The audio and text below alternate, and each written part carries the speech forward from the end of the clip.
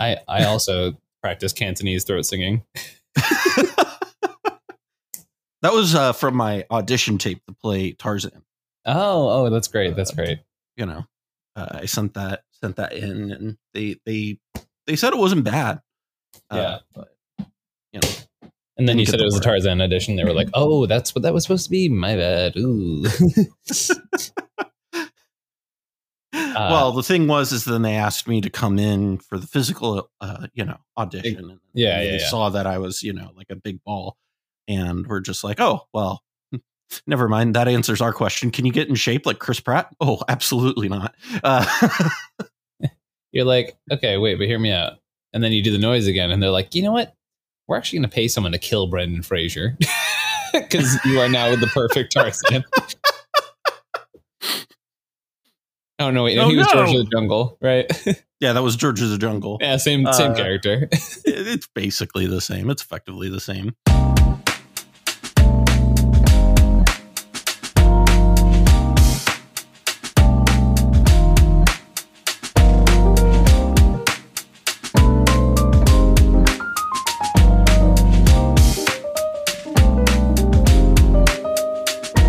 So how do you want to? We don't have a guest this week.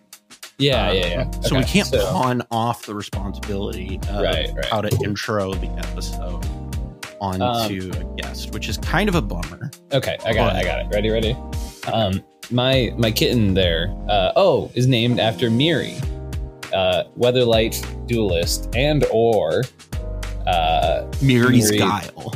Or I was gonna say, or isn't just Miri the Cursed? Is that the other one where she's a vampire? I think so. Yeah, the black one. But those are old commanders, and some would even say outdated commanders, which is much like our topic here on this episode. Hello, everybody. Welcome to the Mindsculptors podcast. My name is Ian. I'm one of the co-hosts of this podcast, along with my co-host Callahan. And today we're talking about some outdated commanders, and it always just goes back to Shock Jock the more I like cheese it up. I feel like. Yup. But yeah, we're talking about outdated commanders today. Cool stuff. Yeah, I'm actually kind of excited about this because there's some commanders on here that I'm like actually feel are probably fine. Yeah. And then there are some on here that I'm like, they're probably not, but I love them and I want them to work anyway. Yeah. You do have one of actually I guess we didn't add Mimeoplasm on here. So you do have one of my two favorite commanders of, I should build this and then build it and then don't ever take it to a tournament. And I'm happy to talk about that one in a minute. Yeah. I think I know which one you're talking about. Yeah. Pretty confidently. Okay. So, but other than that, before we get into that, just a reminder, if you're not already, subscribe to Patreon and like and subscribe to this video. If you can't do that, just at least like and subscribe or leave a comment. It's free. It helps the channel. Can you do the whole thing that you do on your channel? What's the whole, like, you have like whole speech. Yeah. So for sure. Right. Because everyone needs to know at home. Right. So not only am I going to do the speech, I'm going to dissect the speech as we go through. So while you're here on YouTube, right? Really this is good because the audience, no matter what, they are here on YouTube, right? So while you're here on YouTube, could be on Spotify. That's true. That's right. Yeah. Fuck you, Spotify listeners. Well, while you're here on YouTube, feel free to like and subscribe because, hey, that shit's free. All you gotta do is smash those little buttons. That tells YouTube, hey, you like this stuff. And you're like, I want to support them, but not financially because I'm a little stingy with my money. And hey, look, I get it. We've been there. You know, I'm poor too. I understand. Yeah. And then this is also one of those points where I pivot over to the Spotify audience. I go, hey, Spotify audience, my bad about earlier. And you can cut this out of the YouTube channel because they can't know that we like the Spotify. This is only for the Spotify. Yeah. So then we go, hey, Spotify audience, my bad. You know, those YouTube audience, they think they're hot shit. You know, we got to inflate their ego a little bit. And also everyone who listens on Google Podcasts, don't think I fucking forgot about you. Okay. Because that's how I listen to this shit when I'm on some sort of travel. On some sort of you know how traveling be. You be doing some sort on some sort of. So that's the end of the free portion, right? And I'm not. And don't. Well, you know, I also want to before we go. Yeah. We pass along. I do have to make sure that my Apple friends know that they are also included in all of this. You know, don't want to forget our Apple Podcasts friends. Yeah, because they are also a good chunk of our numbers. Yeah. And to be clear, like, you are a cog, right? You're part of the machine. You are subscribing to the Apple fellatio financially. I get it. You want to just suck off Daddy Apple every day. That's fine. But I also appreciate you listening. That's great. Thank you so much. I'm just saying, when Steve Jobs comes back as some sort of AI reborn, remember that your money went to that.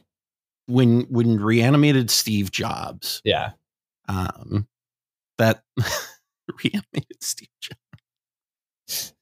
What I just described is what I can only consider to be a future potential thing to happen with a Secret Lair product, where you could get a legendary Steve Jobs card. Sure. And you could reanimate it, and so you would have a reanimated Steve Jobs. Yeah, that thing that Secret Lairs do, where they make really morbid caricatures of dead people, and they're like, yeah, put it in your graveyard, get it? Because they're dead.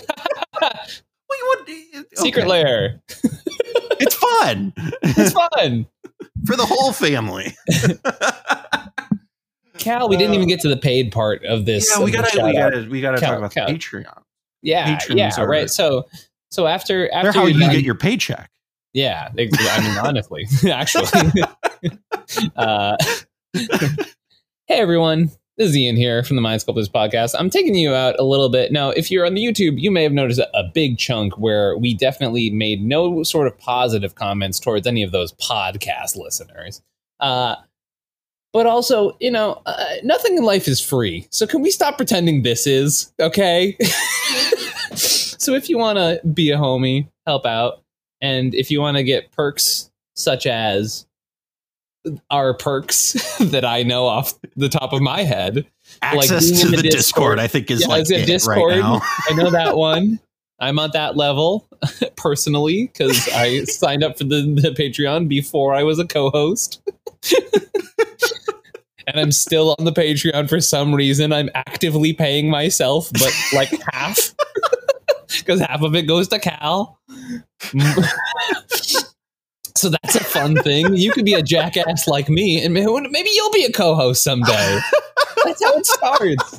Mathematically speaking, 100% of the people who've been added as co-hosts have started by subscribing to the Patreon. 1 out of 1 co-host. It's a perfect batting record. The odds are in your favor. You know what I mean? Going out on top, baby. It's the summer of George. Oh my goodness. Do you have any thoughts for the Reddit audience before we move on? Yeah. I just wish you would all stop pretending to be people. We all know that you don't actually exist. Most of you are mods, and there's like 7 of you. And if you could just stop making new usernames and posting different things, there's no way, just like how many people can have that many bad opinions? It's all just Morgan and James coming up with bad, like, hello, all these shitty accounts and then making like shit posting and then just commenting on it. Love it. Oh my goodness. We love you guys. So let's get into these commanders. So what we're going to do is we're going to, I have a bone to pick with Play to Win guys, because I really feel like they took our very original formula of making everything a tier list. Yeah, for sure. And so what the fuck are you doing? Come on. What a cutie. I had to interrupt. I'm so sorry, but no, come on. It was just like out of the cat is so cute. The issue is that all of the sudden I was like looking at your ceiling and then your screen, and I was like, okay, there's no context to why this is happening. Yeah. In my mind, I'm used to when we have a guest and I can do stuff like that in the background while you're still talking to somebody and not just me. You can just like sit there and chow down on like a fucking hoagie. Sometimes I fill my schedule, and also every other moment that I'm not filling my schedule, I'm hanging out with Lua. So like I run out of time, and then I'm like, oh yeah, food. Did you see the comment on last week's episode about you eating, by the way? Because it was that great. We need to record more so I can eat more. Yeah, exactly. Yeah, I saw that comment. It was very funny. So we need to make sure that Ian gets nourished. Yeah. Yeah. Luckily, you did actually say, you did delay our podcast by a little bit of time today because I did in fact use that time to eat. To be fair, listen, there you go. It was 100% on purpose. Yeah, it was definitely not because my computer decided that 11:30 on a Thursday was a great time to do an update. That's wonderful. It do be that way sometimes. But can I go on one slight tangent before we start our main topic? Oh, absolutely. It will just piss the YouTube comments off, which is amazing. Yeah, for sure. Because then they comment more. You guys are posting timestamps anyways, right? Like, listen. Okay, actually, before we go to that, on the timestamps note, the people who post the timestamps, I want to know what you listen to this podcast for, really, honestly, because it's a podcast, right? What podcasts have you listened to that doesn't have? Like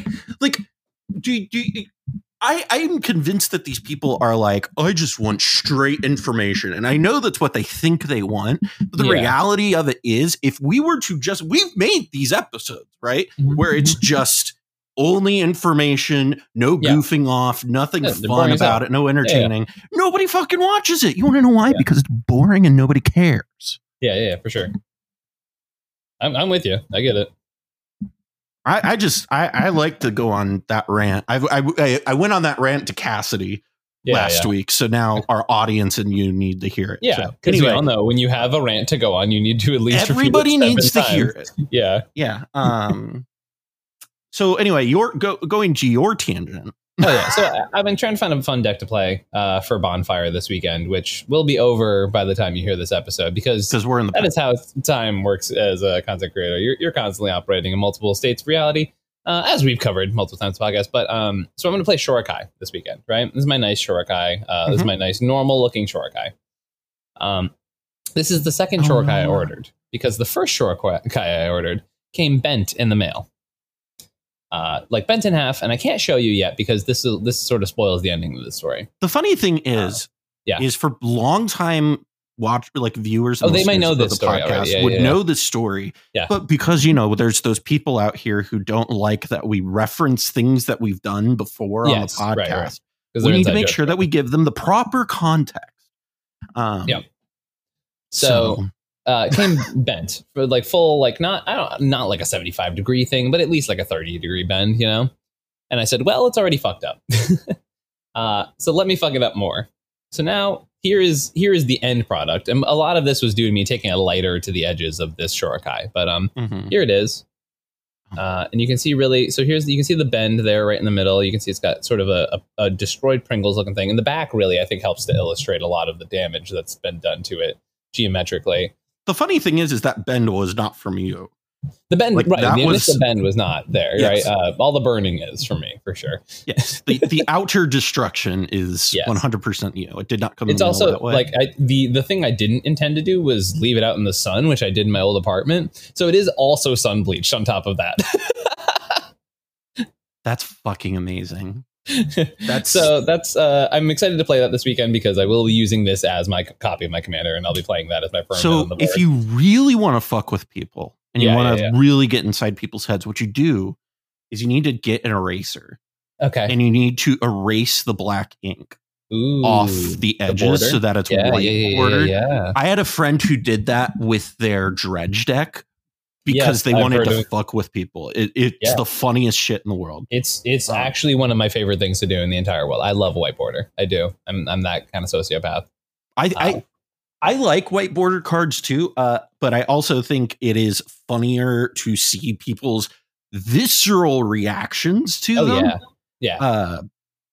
That's what if you really want to tilt some people off the face of the earth. Really ruin a day for sure. Just go ahead, get in there with an eraser, erase that black Black Border offering. I will be doing that as the conclusion of this podcast approaches. You're welcome for that one, buddy. Yeah, no, that's very good. I've also written, you can't tell really, but like I've written in Mark Gracie, the big one there. I didn't get to play the deck a lot, but my intent is every time I win with the deck to make some sort of marking or etch on it.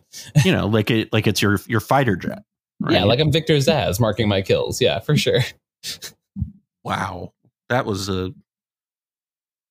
only dedicated reference. Batman fans would really know that one, honestly. Or fans of the hit television show Gotham, which is how I found about the lovely Victor Zaz. I was about to give you cred for being a Batman fan, but now I have to kind of take it back. Yeah. That's even worse. Yeah. No, I'm like if you knew it from like Batman Begins, it's like, yeah, that kind of sucks, but like, okay. Yeah. If you only know it from fucking Gotham, doesn't even have Batman in it. Nah, I'm from Boston. I know it from Gotham. Do you know that? Yeah. Did you know that canonically Gotham City is in New Jersey? I did know that. I've had several discussions about the location of Gotham canonically. It is. I think it's very funny. I saw a TikTok about this. This will be the last thing before we actually get to the topic. I promise. Yeah. Sure. There was a TikTok I saw about this where if you follow the Panda Red on TikTok, very good follow, loves talking about like comic book stuff, Batman stuff, all that stuff, was talking about how he is convinced that the only proper way to do like characters like Harvey Dent or Jason Todd, like those people who were born and raised in Gotham, is with a heavy New Jersey accent. Okay. And it's like the only, because he's like, they're supposed to be from Jersey, and they're supposed to be like the hometown heroes, and they should have heavy Jersey accents. As you know, as someone who lives with somebody who's from Jersey, I would appreciate that quite a lot, because having people in my life who are very, very, very much from New Jersey, it really does give a particular like type of sing to the accent. It very much has a like vibe to it, right? It's a vibe. Yeah. Oh yeah, it's a vibe. For sure. You wouldn't know anything about vibes being from Beantown, right? Yeah, no. ain't nothing about Beantown. Oh, speaking of Beantown, I knew this was going to last tangent, last one. Just found out my friend's on Survivor. Guy I went to college with. Next season. And he's got like the thickest Boston accent, which is what reminded me of this. Do we know how well he does? I don't know. No? He's in the next season. So not this coming one, the next one. Well, the thing that is the one that's coming. Oh, the biggest season of Survivor. They just announced it. Yeah. When are we going to do a Survivor cast? I feel like we need to do a watch. Yeah. Okay. So enough tangents. Anyhow, I thought you were going to talk about how Up the Beanstalk is like breaking modern and other formats. Oh, no, I'm not from Boston anymore, so all things bean are canonically in my past. Up the Beanstalk's already happened. So okay, the first commander we're going to look here. We're going to rate them on. Here's what I'm going to do here. Our rating scale from unplayable now to playable is going to be on a scale of Rog Sai to Tivit at the top. Okay. I'm not doing this. I'm not engaging. I'm not. Oh man. Any chance I get. So we'll do from 1 to 10 here. We can go through and do these. So let's take a look here. Oh, we're just doing a simple 1 to 10 scale, 1 being completely unplayable garbage, 10 being sleeve it up at your next cEDH tournament. Yes. Okay, love it. So we're going to start off here with, we have to start with this, the namesake of the fucking channel, Jace Friends Prodigy. We're not the Friends Prodigy. I guess we're not the Friends. That is a patron tier, though. That's true. It is. Which you would know if you went over to patreon.com/themindSculptors, because 15 to 20 minutes of raw vamping really makes you want to support this podcast. If you don't like the raw vamping, I honestly don't know what you're doing here. Yeah, I agree. So anyway, Jace Friends Prodigy, if you're unfamiliar with the card, it is a former $100 standard card. That is from Magic Origins. It is a legendary human wizard that costs a generic and a blue. That's a 0/2 that has the ability tap. You draw a card, then discard a card. And if there are 5 or more cards in your graveyard, exile JVP, then return him to the battlefield transformed under his owner's control. I love using JVP's Christian name, JVP. JVP, yes.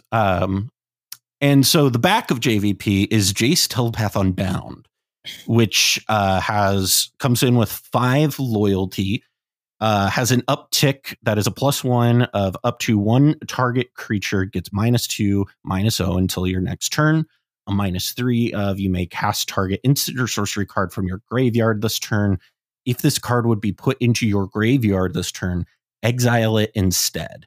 And then a -9 of you get an emblem with whenever you cast a spell, target opponent puts the top 5 cards of his or her library into her graveyard. So this is a deck that historically was JVP High Tide was where this was historic. Yes. What are your thoughts? Because I know, like, I feel like High Tide might be a little underexplored these days.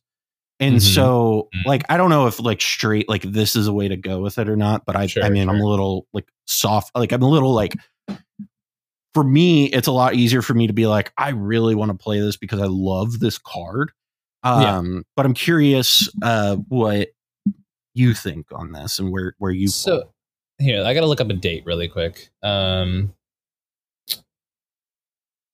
Today's date or and date? No, a date of a Magic release set. Okay. What set are you looking for? The Ravnica Guilds of no. What was the third block called? War of the Spark. Yeah, but it was like the sets before that. So, Ravnica Allegiance. Okay, yeah. So like Ravnica Allegiance, yeah. So by the time I got really into cEDH, that was Ravnica Allegiance 2019-ish time period, right? Or I guess so end of 2018, I'm like starting to get into the format. 2019, I'm like in it. You know what I mean? Right. By that time, High Tide felt unplayable. Yep. So it is now the year of our Lord 2023. And I don't know what has changed to make it feel any better, if I'm being frank. Yeah. I also don't disagree with you. Yes. But it's also one of the things of the way people, because this is one of the things that I thought was really interesting, like coming up with this list of looking at like old lists of these decks. Is what on God were we smoking? Because some of the card choices in these decks, I'm looking at them and I'm like, these are asinine. It's so slow. It doesn't do anything like in any particular order. And like, I'm looking at it and I'm like, there's got to be some way in 2023 that we can revisit those things, right? And it's like, maybe I'm not the person to figure that out. But. Right. I think you can make a better Jace than existed in the past, right? We have cards like Jewel Lotus and Mox Amber and stuff like that. They exist, right? I don't know that it makes the card or the archetype any better, you know? Right. I think my biggest critique of JVP as a commander is I honestly think that Emery might just be a better commander for like this style of that's deck. Rough. Yeah. If Emery is the better commander, that is not a good, like, and I would not want anyone to go, yeah, I like your commander, but I think Emery's better. Well, like, and it's off the back of simply that Emery has like a bunch of fucking combos already. Yeah. Right? So it's just like it kind of like it reduces its own cost. Yeah. It does like a lot of work to do, like it does a relevant thing the moment it comes down. Yeah. So it's one of those things where I think that is the biggest hurdle for JVP. I've said this before on the show, but I do think JVP, like as a card in the 99, is like a reasonable card. I do think it's in the still 99, it's way different conversation. Yeah. But like as a commander, I don't know. I think I would put it as like a solid 4 because I think because here's my logic with it, right? Yeah. It's mono blue. It can only be so bad, right? I've heard that one before. Yeah, it's like like everybody's lost to this mono blue deck. I mean, hell, Orvar for crying out loud, right? Like Orvar is one of those decks where it's like draft chaff deck and it still fucking wins games somehow. Because I think that you know what I mean. Like, more to how inherently broken Orvar is as a card, but I sure, but like I what I'm getting at there is like the overall just card quality in blue is so much higher than every other color that you know I think you could cheese it enough that you could make it work. I think there's a argument that High Tide could be played more, right? Like I think like especially in a lot of the blue black decks right now, like a lot of people are just like, wait, so if I don't have Oracle and Console, I don't win the game. And you're like, no, well there are other win cons, right? And I think like Dimir High Tide stuff TM could be a thing. I know back in 2020, I want to say, when the tier 1 con qualifiers were happening, so it was either 20 or 21. Leptis, which at this point for some people it's a name they've never heard of, which is amazing to me. He's one of the OGs. It was playing Timna Malcolm High Tide, which was like at the time we were all like, oh hey Boomer, that's pretty hot. Right? Like but you know, I don't think it's the worst thing in the world. And as I said, like there's definitely like a number of decks in the format right now who multiple of us have been like, okay, yeah, it's like really cool, but also how does it win, right? Yeah, and I think, you know, High Tide technically could be up there, right? I think like there are certain archetypes that might be able to benefit from a card like that. I remember I was running Lier work for a hot minute too, right? Yeah. I think my biggest thing with it is I think that there are some like, because I think a lot of people like wrote off some of the like Tendrils wins and things like that. And while they're not perfect, right? We have Aetherflux Reservoir now, right? Like, which is better.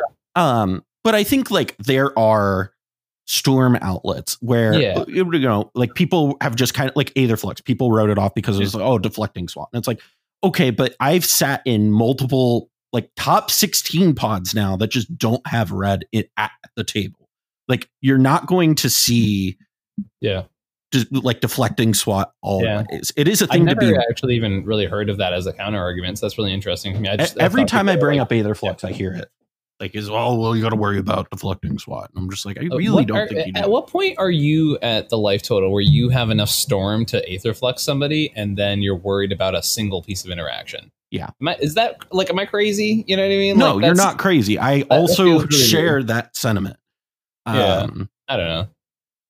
It's dumb as hell. It's whatever. But JVP. for a long time, I've been a long proponent of people underestimate Aetherflux Reservoir, and that's kind of a stance I take a lot. I think another card that people underestimate that is like kind of, in my opinion, part of that like reservoir shell is Paradoxical Outcome. So I don't think people realize how many cards that fucking draws. Like it draws an absurd number of cards.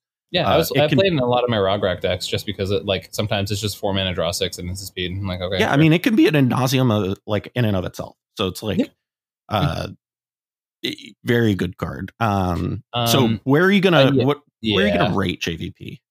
I don't know, man. It's like a 2 or a 3 for me. I could feel being honest. I could feel you giving that too. I really could feel that I think I'll be generous and give it a 3. It's not an archetype I've ever liked, to be honest. It like loses to everything Adnaz loses to, but like way more likely to also fizzle. And I don't know. That's kind of where I'm at with it. It's like I love the idea of it, right? It's cool. It's clean, 2 mana, nice guardianship's online right away. Mox Amber's online right away. That part's awesome, but like, you know. Oh my gosh, Miri. Such a cutie. Yeah, she's well, let's look at the other mono colored commander that we've got here, which is Duretti Scrap Savant. This card is old. This came out originally in, where is it? Commander 2014. Yeah, like that was around the time I started playing. Yeah, that was 2014 was, or no, 2013 was the year I started playing Magic. So this was the year. So I was starting to get into Commander. This Commander deck was the one that had just come out a couple months ago, and then the 2-color one had come out later that year. So that's around the time I started playing. Yeah. So for those who are unfamiliar, Duretti can be your commander. It is Planeswalker that costs 3 generic and a red with 3 loyalty. Has a +2, that is discard up to 2 cards, then draw that many cards. A -2, that is sacrifice an artifact. If you do, return target artifact card from your graveyard to the battlefield. And a -10, that is you get an emblem with whenever an artifact is put into your graveyard from the battlefield, return that card to the battlefield at the beginning of the next end step.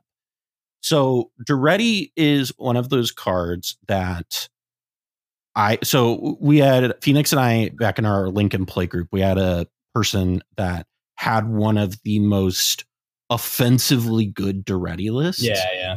And I wish to God this person existed online so that we could get his list, because I know it's like the best I've ever seen, but I cannot tell you what's all in that deck. Yeah. But he just doesn't exist online anymore. But as soon as Dockside gets banned, this deck is so much better. Yeah. I think Duretti is like a real deck. I think it's like it's just difficult to pilot, play, build. The same thing. So we had a dude at our local store back in Massachusetts who played Arkham Dagson, and he would like top 4 every tournament with it, because he was like, it was his deck. He knew how to play it and play it really well. And Duretti gives me a similar vibe, right? It doesn't tutor, right? But it's like cheap big artifacts into play, right? Like that's kind of the idea behind it. And I don't know, there is something about this commander that is just like so inherently strong, right? Like there's an idea that like you can straight up go like Chromox, imprint a card, play a land, play LED, crack it, pitch some giant artifact in your hand into your graveyard, play Duretti, sack the Chromox, get the thing back. Like you can like, get a portal to Phyrexia like turn 1. Because they portal to Phyrexia turn 1. That's exactly what I was gonna say. And like it is inherently strong, right? The idea is like the variance is really hard on this deck. Dockside is really hard in this deck. Collector is really hard in this deck. All of that being said, I still think it's like solid. If they make another Torpor Orb, this deck gets a lot better. If they make another, or specifically an Artifact Torpor Orb, right? If they make, as I mentioned, if Dockside hits a ban ever, like this deck gets a lot better. But right now it's a bad Dockside feeder, right? And it is susceptible to graveyard hate. To a certain degree, right? Like Grafdigger's Cage doesn't necessarily stop a lot of what it's doing, but it can hurt it. And Rest in Peace just absolutely blast this deck into the next time zone, right? Yeah. But to be fair, Rip hits like a lot of decks in the format. Yeah. It's really interesting because it's like it's usually a stacks deck, but like there's also a way to play it as an Underworld Breach deck too, which is really cool. Yeah. Because like you can just play like grinding station lines and stuff like that. All in all, like I like the archetype a lot. It's one that I think about maybe once a month. Like I think about this deck maybe once a month and never build it. It's like that. Duretti is kind of one of those decks that it reminds me of, I don't know if you've seen this trend going around on TikTok or on Twitter yet, but it's the girlfriends ask your partners, ask your boyfriends how often they think about the Roman Empire. Oh, yeah. And I had to sit there and stare my wife in the face and go, well, at least once a week, if not more. Yeah. See, okay, so Luba hit me with that one, and I was like, honestly, like never, like literally never for that one specifically. And her response was, well, you're gay, you don't count. So, I'm feeling a little more validated in this moment. I am too, but the issue is that I'm like cursed. You play Crusader Kings, right? Yeah, like I'm cursed with like playing Crusader Kings and then also being like a giant history buff. So it's just like, I literally will just be like driving and like, oh man, it's really interesting. Like that this because of the Roman Empire and blah, blah, blah. And it's just like, wow, just out of fucking nowhere. But Duretti, feels like it's very similar to that to me. Yeah, because it is a deck that lives rent-free in our heads. Yeah. Living rent-free in our heads is a really good way of putting it. I think that this is my hot take. Okay. All right. I'm ready. I think building this as a stacks deck is missing the forest for the trees. Okay. I can talk with that. Yeah. Because it can do that, and it should include those things. Yeah. But I think that if you're playing it as a dedicated stacks deck, you're going to have a hard time closing games out. Agreed. And I think that what it needs to be is a Underworld Breach deck, like a lot of the other mono red decks around now, that has stacks pieces that buys it time. It's tempo piece. Yeah. And so I think that if I were to build this now, granted, mono red is not my like specialty even remotely. So like me attempting to build this would be a like shit show to begin with. But it's mine. If it's not blue white, I don't got you. So like, but I do think there is like a shell there where it's like this tempo stacks deck. I think I really honestly, I think of the deck like Kinnan almost, and how Kinnan uses stacks pieces as like a way to buy itself time. I think it's not a perfect analogy, but I get what you're going for here. Well, it's this. I'm going to bring this up is because I've kind of like come up with this further on in the episode. I'm going to bring this up too. Yeah. But I've kind of like started coming up with these like classifications of decks. Of there are decks that fit a certain mold of they want to do this with their game plan. Their commander enables it and gets them close to a win, but they need a little bit of time. And I think like Winota, Kinnan, Duretti kind of fall into that category of, you know, they can get there, they generate value, but they need a little bit of help. And I think Kinnan obviously has the advantage of generating mana and then also, you know, having blue, which is a huge advantage. But I do think like Duretti, if you were to build it in that more proactive way, I think could probably be a thing. I think it could probably be the best mono red deck, if I'm being honest. Because I think I think it has. I don't think enough people are willing to admit that -2 is bananas. Oh, it's busted. Like it will win you games. Yeah, for sure. So I think that Duretti is very much a deck that people should pursue. My like rating I'm going to give it on you should play this, you should try this is I'm going to give it an 8 because I think this is a deck that is viable. I'm just not the person to build it. Because it's like I can see it. I know like exactly what you would need to go into building it, but I'm not the mono red guy. I'm the Azorius control guy. So you know, I stay in your lane, Cal. Right? So what are your thoughts? Where would you rank it? I'm thinking like a 7.5, right? That perfect 3/4 ratio, right? So for me, it's like, you know, when I think of something as a perfect 5 in this, right, this demographic of how we're judging things, that perfect 5 is like, you could bring this to a tournament.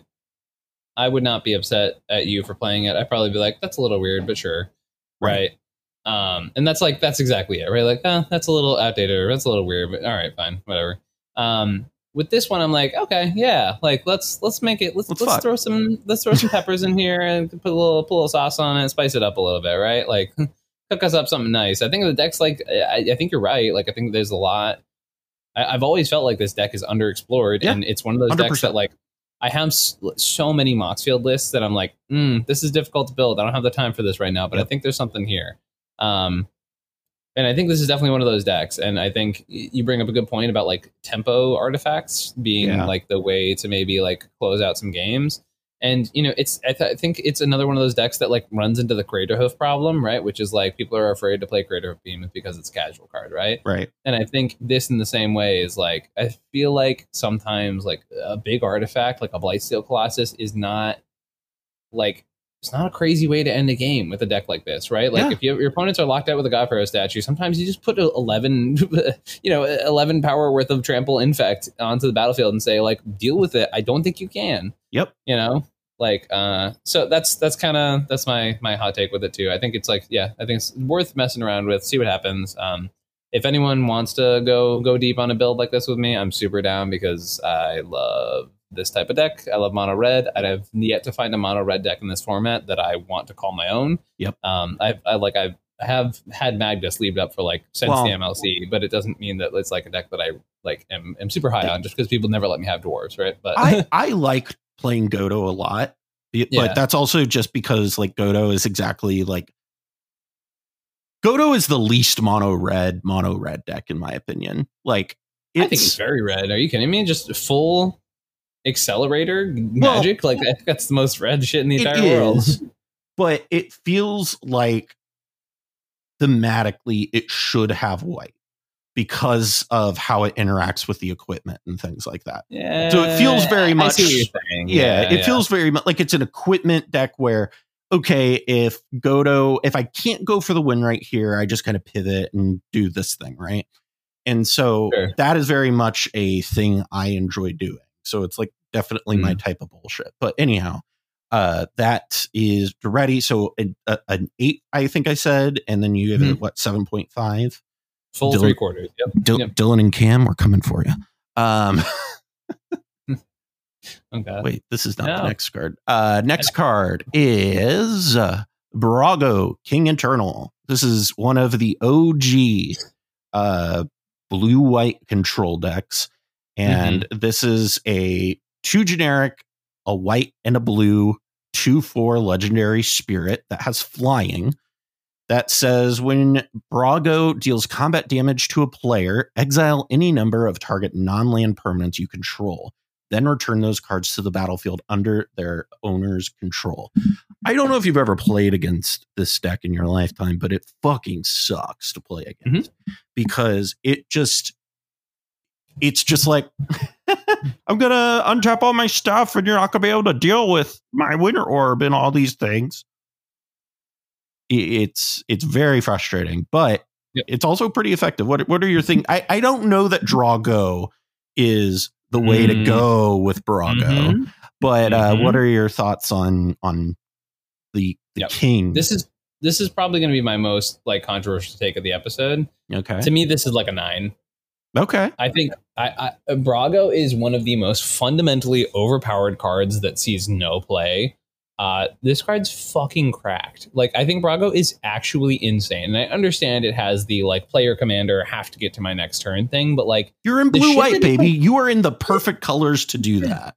And the shit that it provides you when you get there, right? Like it's like, oh yeah, on my Mana Vault and my Grim Monolith, I basically have a free fucking Voltaic key. I can play the One Ring and bounce it, and I have 2 inherit 1-card combos with my commander that are super easy to tutor in these colors. I can play these insane tempo pieces that either gave me massive card advantage, flicker removal spells over and over again. Maybe the only place where you could play Static Orb or Winter Orb like comfortably. Yeah, right. And then you can play fucking Stasis, right? Like you can go through. I mean, so like I guess you have to figure out a way to untap Brago, right? Oh no, because you can flicker Brago too. Yeah. It flickers so itself. So it's like the best stasis deck. Good. Nobody's like everybody like this is the thing. DJ, I know you're listening. I love you. You love Jorn, but I think Brago is the stasis deck. Like if there ever was a stasis deck, it's Brago. No, I'm with you. Yeah. I think this deck's insane, and I think people have been playing it like a bad stacks deck for so long because they're just playing it like every other fucking stacks deck. And I was talking about, I think this might have been with Charles, but I was talking with someone recently about how this is like probably the best tempo deck in the format that no one is playing. And I'm like, yeah, like probably this is where my hot take comes in. Like, I think this card's actually kind of cracked and we're just kind of ignoring it because it's been built so poorly over the years. Yeah. I mean, it very much falls into that category I was talking to about with Duretti, where on its own, it just kind of like comes down and does a thing. And like, you can do the stacks thing with it, but again, and I think this is an issue with stacks decks in general, honestly, where I think like, I think the day of the dedicated stacks deck is long over. Like, I think that is a thing of the past. I don't think you are living in I think even then you were living in an alternate reality, honestly. Sure. Because these dedicated stacks like don't really provide effective means of victory. And even a deck like Charles's mono white Heliod list that is a dedicated stacks list has avenues to close the game out. Yep. And what I've seen, he used to never go to time in 90-minute rounds. Like, I've never seen it. It's wild. Yeah. But the thing is with this, people just are like, oh, we just throw stacks pieces and it'll be fine, and we'll stack them out and we'll win. And that is not how you win these games, because all it takes is one spell to come out from under it and you're done.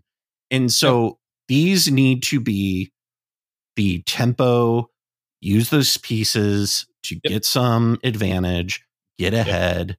This is another deck that I think that you could probably play something like fucking Portal to Phyrexia in, and it would be bananas. Because imagine flickering Portal Phyrexia with this over it's and great, over, right? and over. Like, you're gonna win that game. I don't know that I don't know if I go that far to say it's a Portal Phyrexia deck, but like it might not be, because that's an end game for sure. Like right, like that is a way to end games. No, I mean the card's insane, right? Like I just genuinely think it's so underplayed, so underexplored. And if you don't understand why, maybe try just fucking around with it for a bit, see what happens. Yeah, and don't build it like every other stacks deck you've seen. Yeah, actually try to find honestly, a winner. Like this conversation is almost tempting me to just build it for this weekend. Like just full pivot on a full deck build. Honestly, I love blue white so much. I'm so into it.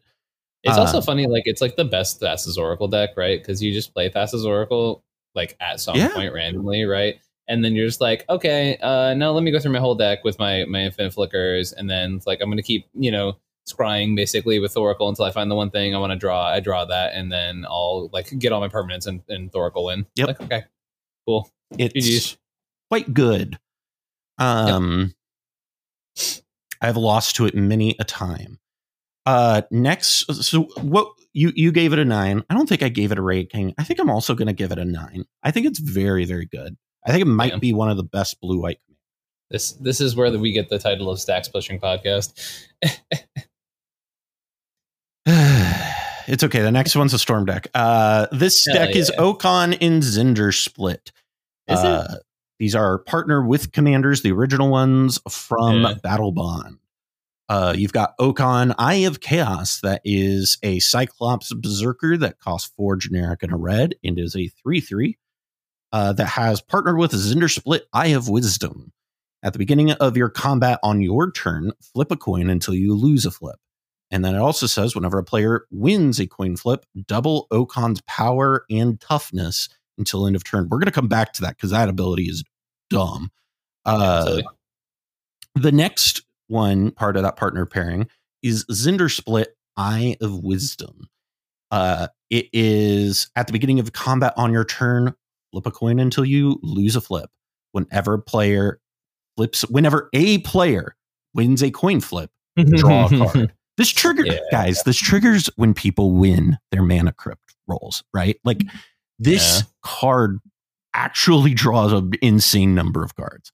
Hey, do you have a Kark and Sakashima in your meta and you're feeling like you really want to counter your friend's metagame? Well, do I have a deck for you? Honestly, it is probably one of the like commanders that I look at and think it probably I think I'll let you talk about it because I know you have more opinions on this one than I do, honestly, because I think it's very good and very playable. I think it's better than Kark and Sakashima, if I'm being honest, but I would not even come close to going that far, but I love the enthusiasm. What are your thoughts on it? No, I love this card. These partners. It's I literally got like the Gavin Verhey Wizards of the Coast versions of this card. And Zinder Split's just a great card advantage engine, right? Like one of the things it's like if you're playing cEDH, you need combo outlets and you need card advantage. And Zinder Split is both, right? The combo with Frenetic or Free.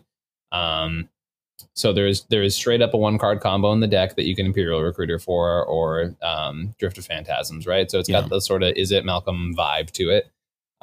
It's got the Crom Tavesh problem, right, where you have 2 5-drop commanders. One of them being significantly heavier on card advantage, right? So Zindersplit is like you play Zindersplit first, you flip some coins.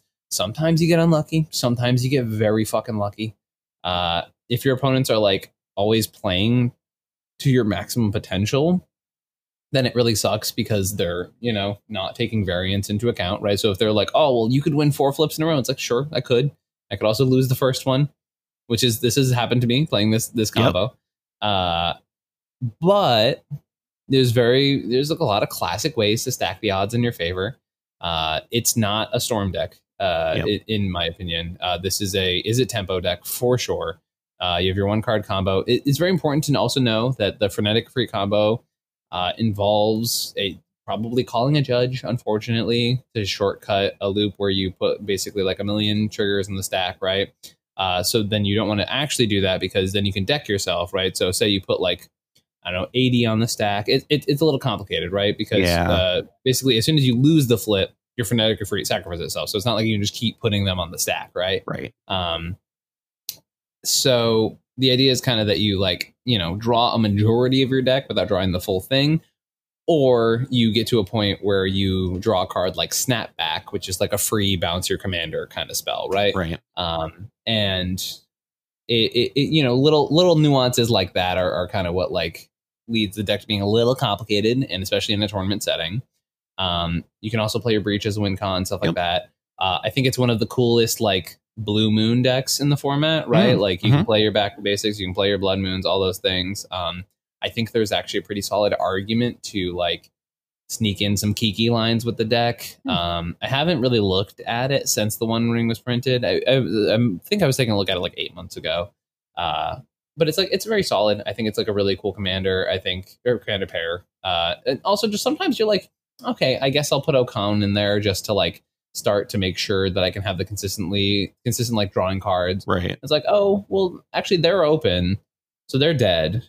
Because I flipped 4 wins. Oops.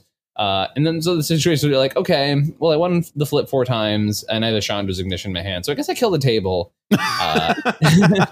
And like those are funny when they happen. You don't like rely on those, right? But Okon is just an Oko button at times if you have an open opponent, which is really funny. But it is like definition of a tempo deck, right? Like you play your card advantage engine, you have a 1-card win con.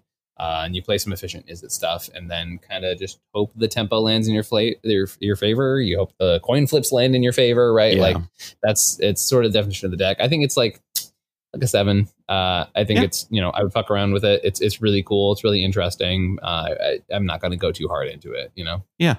I think I agree with everything that you said. The only reason I think that's better than Kraken Sakashima is because, I think structurally speaking, it is less.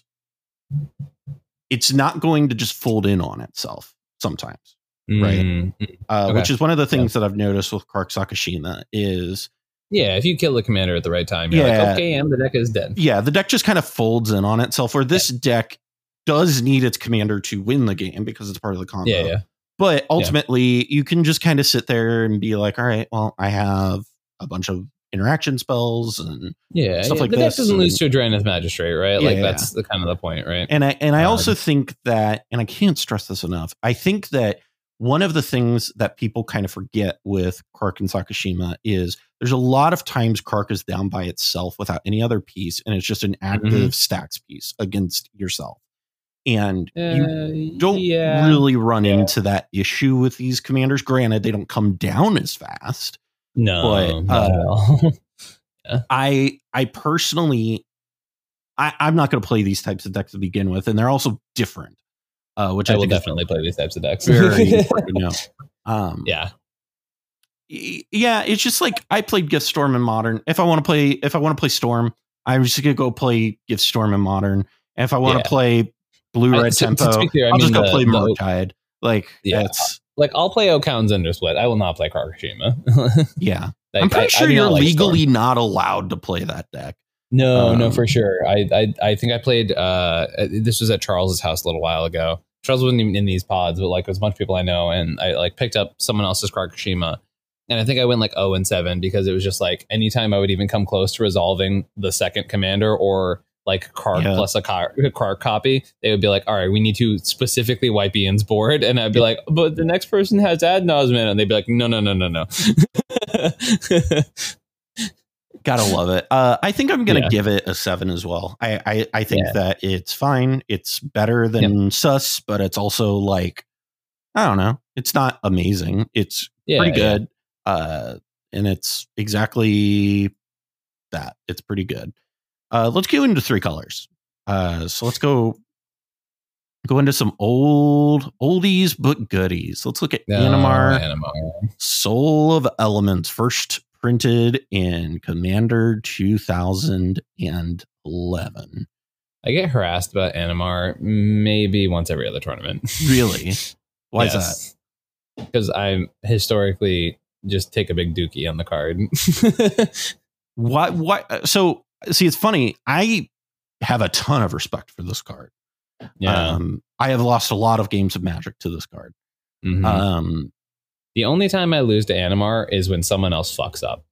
Is my problem. This is one of those decks that I can dissect without even thinking about it. You know what I mean? Like, there's very few times when I feel like, when I articulate that I'm like, yeah, this deck isn't a problem because of X, Y, and Z, right? And like, this is one of those, and I have matchups that are bad against it, right? Mm-hmm. But in general, I don't play decks that fold to something a little weird, right? And like this deck, just like I find it very hard to lose to it, but it's very easy to lose to it if you don't pay attention. And like that's the times that I've seen Animar win, is when someone's like, oh, well, yeah, I just let them resolve a Worldly Tutor. It's fine. It's like, girl, like you can't. Like, that ain't how this works, friend. Yeah, exactly. And it's like, okay, you need to hit them at their pressure points, right? But like, it's one of those things where you're like, you look at like the old like martial arts movies, or when there's like the master who walks in and like disables a person with one chop. Yeah. And like Animar is definitely a one chop deck, right? Like, but for some reason, people really just don't know how to play around. And then there's situations where I played against like an SCG Baltimore where it was like, we had Animar with infinite power, right? Because they were able to execute the Dockside combo, right? And they didn't have an outlet for it. We stopped that part of it. And then I was like, okay, cool. I got these blue removal spells. Like, it just needs to get back to my turn. And then they had the, perfect thing to like bounce my thing and kill me. And I was like, all right, sure. Yep. But like, even then, with an infinite combo having been articulated, like I still had answers to the deck. You know what I mean? And like, that's, as a player, that would concern me. I think this is another deck that I'm gonna say this a lot this episode, is one where people miss the forest for the trees, because I think this is another deck where people look at what the card does and then just go, this is the only thing that I can do in this deck. Sure. And I don't know that is the way to look at it. I think that it is. Why is your camera dark? Keep going. Okay. What is happening right now? I'm like trying to keep going, but I don't know what's happening. In the bathroom. Oh, okay. You were on a good flow. I was just gonna let you go. Okay. Well, I'm shit. Sorry. So anyway, it's one of those things where Animar feels like a deck where people hyper focus on the things that it does and are like, okay, then everything in the deck needs to do that. Where there are a lot of things you can be doing in Teamer that isn't just, right along the lines of what this commander does. And so I think that is the biggest thing I would say about it. This is actually a deck that I could see myself building because it is very really looks to be a deck that comes at things from a different angle, if that makes sense. And so I think if I were to build Animar, for instance, which I could honestly see myself doing, is I don't know that I would build it in the traditional sense, right? Of doing the like harvest Animar thing and all that stuff. Yeah. I think what I would do is I would build a teamer deck. Like I would like. Sure, that happens to have Animar in the command zone. Yeah, that has Animar in the command zone, has this 1-card combo with it, gives my other cards like some incidental, advantage. Sure. A little zhuzh, yeah. Right? And I think that's how I would go about this. I think this is a deck that can take advantage of those sorts of things really well, because you are in you're in great colors, and we talked about this, right? To just go off with a worldly tutor. And I think that if you were to build this to be a good teamer deck that has this 1-card combo with your commander and also the other good teamer stuff, that I think this is probably acceptable. But I don't know that the harvest, like, this is one of the things that I said that I felt about this card is, as I look at it and I'm just like, okay, is the harvest lines really that good? Like, are they really worth playing? I don't think so.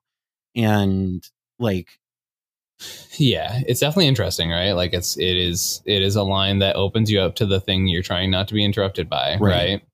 And then I don't know, it's weird. It is very strange. Yeah. But like I don't hate the deck by any means. I think like it's powerful, right? It's hard to argue with that. It's just like and all due respect to the people who play the deck a good amount, there have been innovations and things like that on the archetype as it's gotten older, right? Like they're actually playing interaction now, which is a fun new thing they're trying. And they're taking some of the lessons from Kinnan and shit like that. They're playing Consecrated Sphinx. It's just like don't like fuck with me. I have a Consecrated Sphinx. You know what I mean? And this is kind of what I'm getting at with that, is where it feels like it can do that, but I think you can even, because like I've seen lists where it's just like it tries to play too many big creatures, I feel like. Yeah. And I think at a point you need to just be like, okay, I think we might have overextended.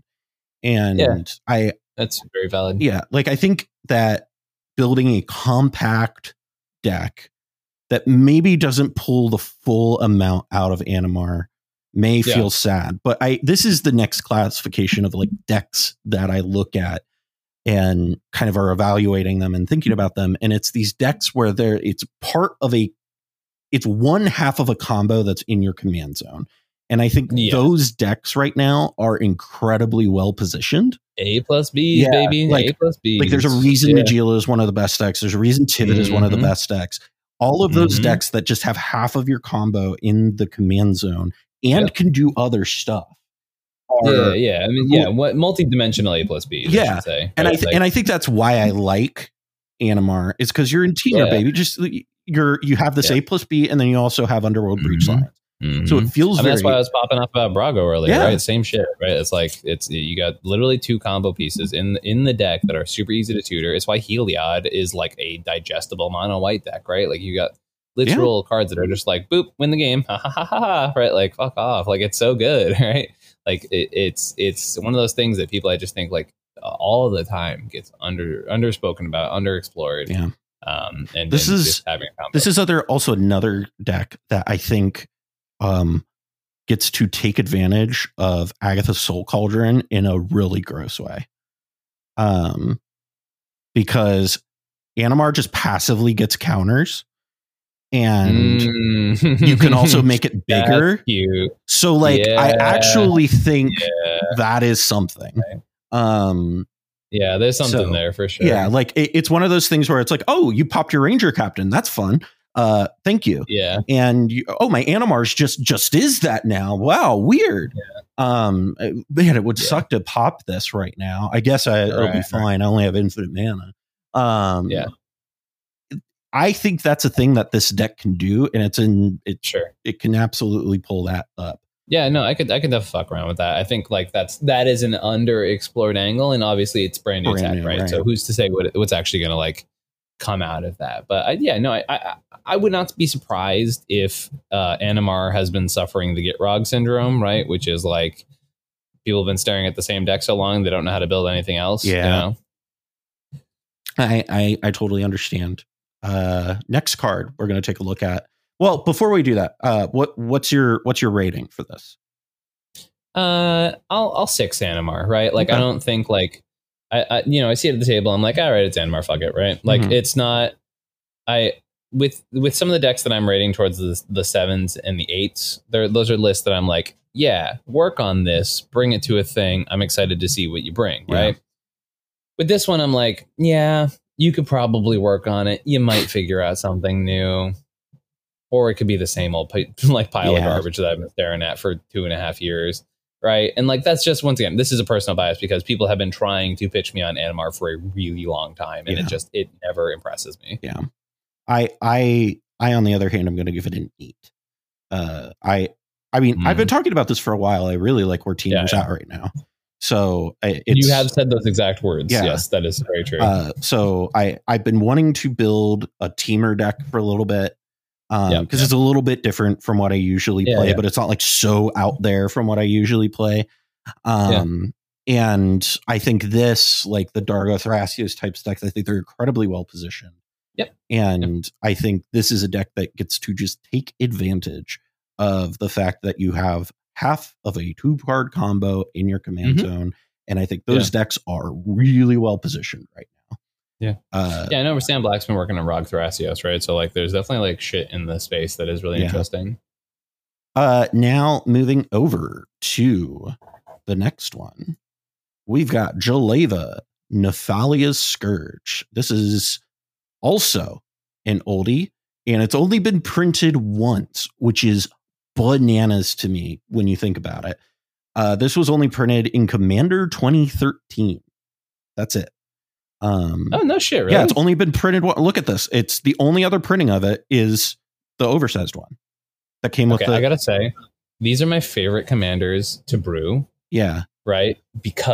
Specifically because they have the oversized card. Yeah. And it is so fucking funny to me to be able to just like, oh yeah, I'll cast my commander and then drop one of those, and it takes up like a good majority of your board, but it feels like the biggest BM in the game, and it's just like, oh, it's so good. I used to have one floating around somewhere. I don't know what happened to it, but I used to have an oversized one.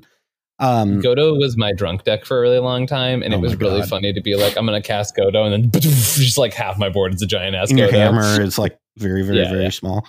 Yeah, exactly. So Jaleva, Nephalia's Scourge is a 1/3 vampire wizard that costs a generic, a blue, a black, and a red that has flying.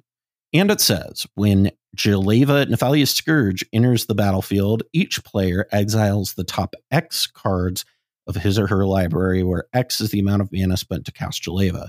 And it says the second ability is whenever Jaleva attacks, you may cast an instant sorcery card exiled with it without paying its mana cost. So one of the things that this is kind of going back to that like classification thing is this is very much in the, and I'm going to talk about this a little bit more with one of the other commanders we're talking about here, is it's the very specifically 4 mana or three color 4 mana commanders that come down and do a thing and then also have other advantage. Right. And I think those are pretty underexplored. I think the way Jaleva was previously built was pretty uninspired and pretty boring. And also of the times, right? Like, I think of the times, right? And this isn't a shot at Scoots. This is a shot at Kai. This is a shot at anybody who's ever built this deck. All I'm saying with this is that when you look at it now through the lenses of 2023, you look at it and you go, okay, well, I think there were some deck building principles here that we were still kind of learning. Yeah. And I think Jaleva is very much this is, it's another one of those like, oh, Kitten is just stupid with this, right? Well, I guess Kitten doesn't do it because the ETB doesn't really work with that. So I guess I take that back. But it does have like a lot of that passive value. What are your thoughts on it overall? This card's cracked, I think. So my general Jaleva impressions, right? It's a dockside outlet, right? It's a weird one, but it's still a dockside outlet, right? It exiles everyone's deck, and then you go pass and you win the game. Uh, and then so that there's that, right?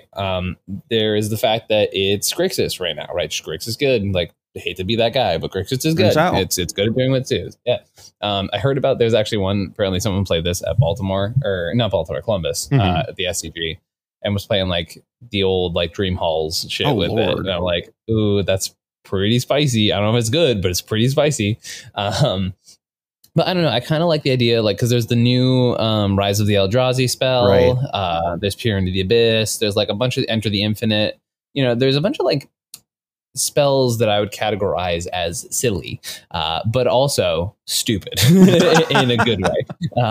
Like just the insanely powerful spells, right? So like you can play this deck as like hashtag Grixis core, right? Right. Take out the ad nauseam because you're not suicidal. But also like you can play like a Bolus of Citadel and you can play Peer into the Abyss. And guess what? Bolus of Citadel, like you're like, oh no, but I don't want to cast one of these 10-drop spells off my Bolus of Citadel. It's like if it straight up wins you the game, like a Peer into the Abyss or Rise of the Eldrazi or Enter the Infinite does, yeah, like I'll pay 12 life to cast and Enter the Infinite for sure. Yeah, absolutely. Like, Are you kidding me? Bet I'll fucking do that. Right. So like that's I think there's easily a deck here. And once again, like, not only just being like Grixis good, powerful, fast spell, right? You play your Breach, you play your Thoracle, like you do all that stuff. The you Dockside combos on top of that is just, it's silly. I think this deck is actually like a thing. I think it's super underplayed. I think it attacks at a unique angle that other Grixis lists are not attacking on. I think it's easily like my only 10 of the day, probably. Yeah. I mean, it's kind of the thing where we talk about Rogsai. We've said it's like the best turbo ad nauseam commander, and then we talk about what is it, Dahada, and how it's like a really good Dahada's a really good Breach commander, and this is one of the decks where I think it is closer to Dahada in that like scope of things and how it feels to me to be much closer to a Dahada than it does to a Rogsai.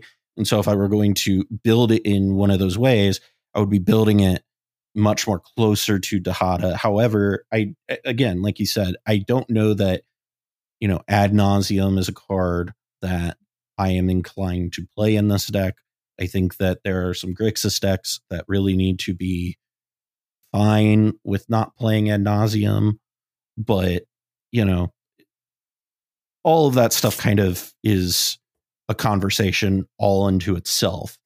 But with Jaleva, I think it's very well positioned right now. I think that it's got some of the, best ways of doing it. I think the only downside with Jaleva is that you can only cast instants your sorceries off the exiled part does open you up to the, oh shoot, I exiled a win con thing. And that does suck. I think, part of the conversation, though, was like the redundancy of win cons, right? We talked about Dockside lines, Thoracle lines, like Breach lines, right? So, like, I think you have to play that many if you're going to play the deck because you want to be able to, like, have that layering. And I'm a sucker for that type of win con anyways, right? Sure. So, I think that's just a necessary evil at that point in the list, So you give it a 10. I give it probably, I think I give it a 9. Just because I do think that it's a little unintuitive to build is the only reason. Sure. Yeah. And so like, I think building it is a harder prospect than I think a lot of people are going to think it is. And so there's a lot of things about it that is not, it kind of goes against the way you would think to build a deck like this initially. I do also like the fact that it's, unlike Zur, right? Where like I feel like Zur is one of those decks that like putting a Lightning Greaves in Zur encourages you to like play it, attack with it, but then usually you don't have enough mana to cast Born or Shimmermere or Liberator or whatever the fuck you're doing, right?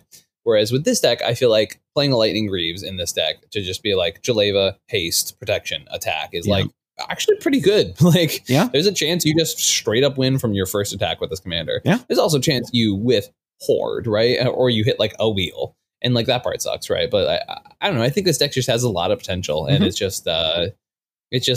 sort of relegated to the quote boomer shit category, and it's definitely not that, right? Like,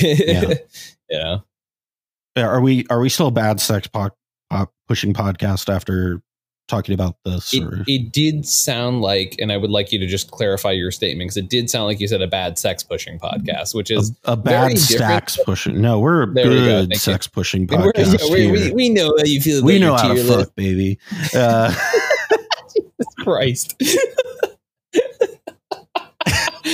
That's getting clipped by somebody. That's gonna end up on somewhere.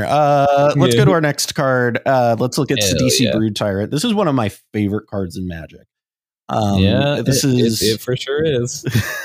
cEDH Brood Tyrant is a 3/3 Naga Shaman that costs a generic and black, green, blue, and it says whenever cEDH enters the battlefield or attacks, mill 3 cards. Whenever one or more creature cards are put into your graveyard from your library, create a 2/2 black zombie creature token. This is, in my opinion, so, okay, I know you're laughing, but I have thought about this like a lot, like when we kind of decided. I hear about it a lot. No. When we said we were going to do this episode, and because I talked about the like deck specifications, and a lot of it was built off of my like thoughts originally on this, and I kind of extrapolated that into other decks. And where I kind of look at this is I think it's very similar to Tivit. I think it's very similar to Atraxa in that it comes down, does a thing, gives you passive value, and also is a win con. And I see you looking at me weird, but like, I would not compare the 1 or 2 zombies you get to the several draws you get from either of the commanders you've compared it to. Well, okay, yes, it is of those 3. Like, I'm not saying it is those, and it is, but it's very similar in that it is like that genre of card. Sure. Is kind of what I mean by that, and so like this is one of the decks that I think is probably one of the better mid-range commanders that you could build. Because so I know I've talked about this before, but this is a deck that actively wants to play Gitrog in the 99, like actively, because if you get a Gitrog and a cEDH out at the same time, I don't know that you're losing that game. I have not lost many games that I've had both of them out at the same time, because it generates a lot of value and it draws a lot of cards and it does a lot of stuff. But the other thing that I think a lot of people forget about this is that this deck just kind of enables the old school, like Hermit Druid type of deck. It enables the sort of like the what's the card? The sacrifice 3 creatures and Dread Return deck. Like, it's very much that type of, you mill your library, you do this thing, and you have this infinite outlet in the command zone to enable that also can give you some passive value to fuel the things that you're kind of wanting to do anyway. And I think that is a good place to be in the world of Commander these days. Look, I like Lightning Druid as much as the next guy, but like, I don't know. I don't think it's that though.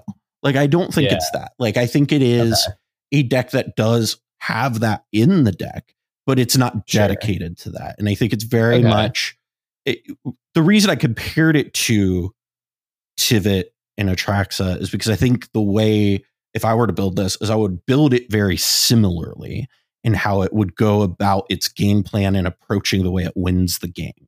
Sure. And so I think that, like, if you were to go in and build this deck, it's not a windmill slam my commander deck. We've talked about this with Tivit before, right? Well, this is not a commander I think I would ever feel safe windmill slamming, for sure. But I mean, this is something we've talked about with Tivit before on the podcast. We talked about this last week, where one of the misconceptions about Tivit is that the best way to play Tivit and the best way to win with Tivit is to get it out as fast as possible. In reality, it's you look for your window. And this is a deck that I view, in my mind, is it has a lot of graveyard synergy. It is a very grindy deck that wants to be playing a lot of value pieces that get passive value from the graveyard. And when you find your opening, you go for it. And this is a Displacer Kitten deck. This is it's a food chain deck. It has a lot of the same win layers that Atraxa has. And so I think that that's where I look at it is I look at it is it's very much in the same vein of your packages are similar to Atraxa. So you just kind of lean your synergies a little bit differently. Sure. I can get behind that. Yeah. I just think like it's a really hard comparison when you look at like these bodies that come down and like affect the board. But I can very confidently argue that if CDC comes down, its presence will not affect 90% of most cEDH games. Like the turn it comes down. I don't think it does shit. I think it's like the layering of it is nice. Like it's really nice that your food chain feeds your dread return, feeds your like the game plan is cohesive because you don't play too many weird pieces because you're already playing the weird pieces, right? Like it's kind of the idea behind it. I know it has that weird zombie card, which I think is like the one where you like tutor 2 zombies and like there's that whole chain with it, right? I know that's a thing that people were playing with in the deck for a while. Is that still like I have no idea. I wouldn't play that card, but yeah. Well, I know like that was like a big call of the deck at one point because you have to like sack 2 zombies and it does some weird shit. I don't know. Like the deck to me has always just like just underwhelmed in almost every aspect where it's just like, okay, it's not like a good fast deck because it's not playing red, right? And it's not a good Hermit Druid deck because like the Hermit Druid is doing the same thing that the regular Hermit Druids are doing. It doesn't provide you any card advantage in the command zone. It doesn't like really aid your game plan. I hate casting this card. I actually think it does does have a lot of card advantage, but the reason why I think you need to. So when I have built this deck, I've effectively built it as a dredge deck, effectively. And that has been a very like effective game plan I found with this. Sure. So your build is like significantly different. Very different than what most people play. Yeah. And in the way like I'm gonna have to build this deck. But I think you are. This is one of the things where when I used to play it, like this was back in the days of Flash Hulk though. But like the way I built it was you have your layering with, the obvious lines with food chain and all of those things. But like modern food chain, even then I was very light into the food chain pieces. And it was much more of a general, like even the Flash Hulk pieces were super limited where depending upon the situation, there were times where I have fetched with, I've done this in one games with it and it was amazing where off of a Hulk, Flash Hulk, I got Putrid Imp in Gitrog Monster and was just like, hey, here's my Dakmor salvage. Do I win? And like, it just like you get to do all of those things with the access to blue. You get better cards. You also are just kind of in really good colors so that if somebody decides they're going to play Grave Hate, hey, that's not a big deal. I'll just deal with it. Because you're in the best colors to deal with those things. Yeah, you get abrupt decay, right? Like you're fine. And so this is why I like this. I think it's also a very good Snapcaster deck, but because it's very much a deck where, again, it's playing out of its graveyard. And so it's one of those things where I think this needs to be one where I need to see it to believe it. I get it. Like that. Yeah. I've been a big believer in it. I don't love Sultai overall, generally speaking. But I do like the way I look at it is if I'm going to play Sultai, it needs to have a draw. What does Sultai do differently than everybody else? And I think honestly is it's the interactions with your graveyard. And that's why when I have that's for sure. When I have gone through the dredge lines of this deck of playing it more like a dredge deck, right? Before I play it, like I think that like no offense to the DDB list, but like I think the Doomsday Lions are not what this deck wants to be doing. I think that those sorts of things are trying to push this into a mold of other decks. Whereas you need to really find, okay, what are the things that work really well with this? And again, I think Dredge is extraordinarily underexplored in the format to begin with. because it's extraordinarily strong. And like if you find some good dredge shit to fuck with, I'm absolutely there with you. Dredge is one of my favorite things in the format, and so it's always one of those archetypes that like as soon as I get into a format where dredge is a good deck, it then gets like banned out of the format. Yep. And I'm like, every time I built dredge, it immediately gets banned. I'm like, all right, well, that was. You know how many stupid fucking prize amalgams I have in my collection that just sit there, just being like, you wish you could play me, don't you, Ian? Yeah, I understand. So I give cEDH a very solid 7. Again, I don't think it's very much like an Animar to me. It's very much, in that realm where I think it is good. I think it has a lot of potential. I don't I'm not going to say it's like even remotely close to as good as Tivit or Atraxa or any of that stuff. Yeah. But I think it plays very similarly to that. And if I were to build it, which it sounds like I am, it's going to be on that type of plane, if that makes sense. Yeah. Makes sense. I think by my own definition earlier today, I have to legally give this a 5 because it's exactly my definition of I look at the table and go, oh yeah, I guess you're playing that, huh? Yeah. And then I move on. Yeah. Right. And like and don't expect it to do well. Yeah. But please, I would love to be pleasantly surprised. It's one of my favorite commanders. I've loved this card for years. You talk about it a lot for someone who I've never seen play it. Yeah, I mean, the last time I played it was probably in like 2019. So so put your fucking money where your mouth is, Callahan. I mean, I did with Tivit, so maybe I'll do it with this too. I know, do it. That's what I'm saying. All right, next card is Gave Guru of Spores. The not hard word is the one that you got really stuck on. Gave's easy. Gave. I think it's Gave. I think the worst part is I think it's called Gave, which is like I hate that. I've heard recently some people were like, yeah, no, unfortunately phonetically it's Gave, and I was like, I'm sorry, I'm not playing Dave. Like, hey guys, I'm Dave. I'm the guru of spores. Sounds like the leader of a hate group. Like, oh man. Damn. Where's the lie? Wrong. Yeah, unfortunately. So if you're unfamiliar with Gave, it is Guru of Spores. It costs 2 generic, a black, green, and white.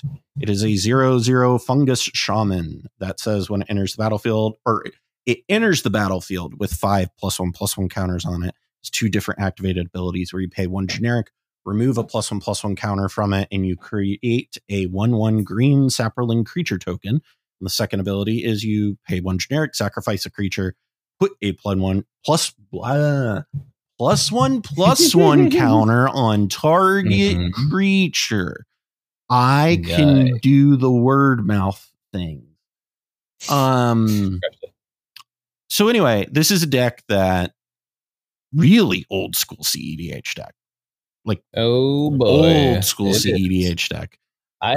This is one of those decks that is so old school that it was considered unplayable, and I had to play against it when Conquest was a thing because all of the cEDH boomers were like, I can play my decks again in Conquest, and I was like, okay, cool. I wasn't Lurker. Excited to play against. Yeah, it was Lurker for sure. It wasn't fun to play against in Conquest, and I don't think it got better in cEDH, and it's a much higher ceiling for the format right now. Yeah. It's one of those old commanders. It combos with like a wet paper towel, right? But like it's just, I'm like literally going on EDH Rec right now to look at how many things you just like sneeze and you're like, oops, a combo. Sorry, everybody. Like, I mean, it's a lot like Time in that regard, right? Like, I mean, yeah, I feel like you've just offended a lot of Time players, but I see what you're saying. Yeah. Sorry, Tuca, but facts are the facts, man. Like, whoa, Pixel 2. It really, I mean, they feel like they're very similar decks, right? Like, and you know, the most frustrating part about Gabe is that I'm looking at all these fucking combos here, right? And like each and every single one of the starting combos is like Ashnod's Altar, and that sucks so bad for a deck that is supposed to be like in Abzan, which is very anti-artifact colors, right? And now you have all these combos that are just like, like, no thank you, sorry. And it's all just like Astronaut's Altar, Cryptic Trilobite, plus thing that adds another counter. And it's super, once again, super easy to stumble into a combo, but with all, like, you know how people complain that Protean Hulk requires you to play a bunch of bad cards to win the game really easily? This is like that, but just like so much worse. Just so much worse. But on the other hand, you have a sack outlet for Protean Hulk in the command zone, so that's where the big brains come in. Guys, Protean Hulk is dead. Please stop trying to. No, don't say that. It top 16 last weekend. I don't want to hear it. I know it did, but that doesn't mean it's bad. No, it's that's my boomer tech. I'm gonna stick with my. I feel like I look like a dad that's giving like bad news. Yeah, you really do. You have very much that energy. It's dead, guys. Yeah, it passed away. No.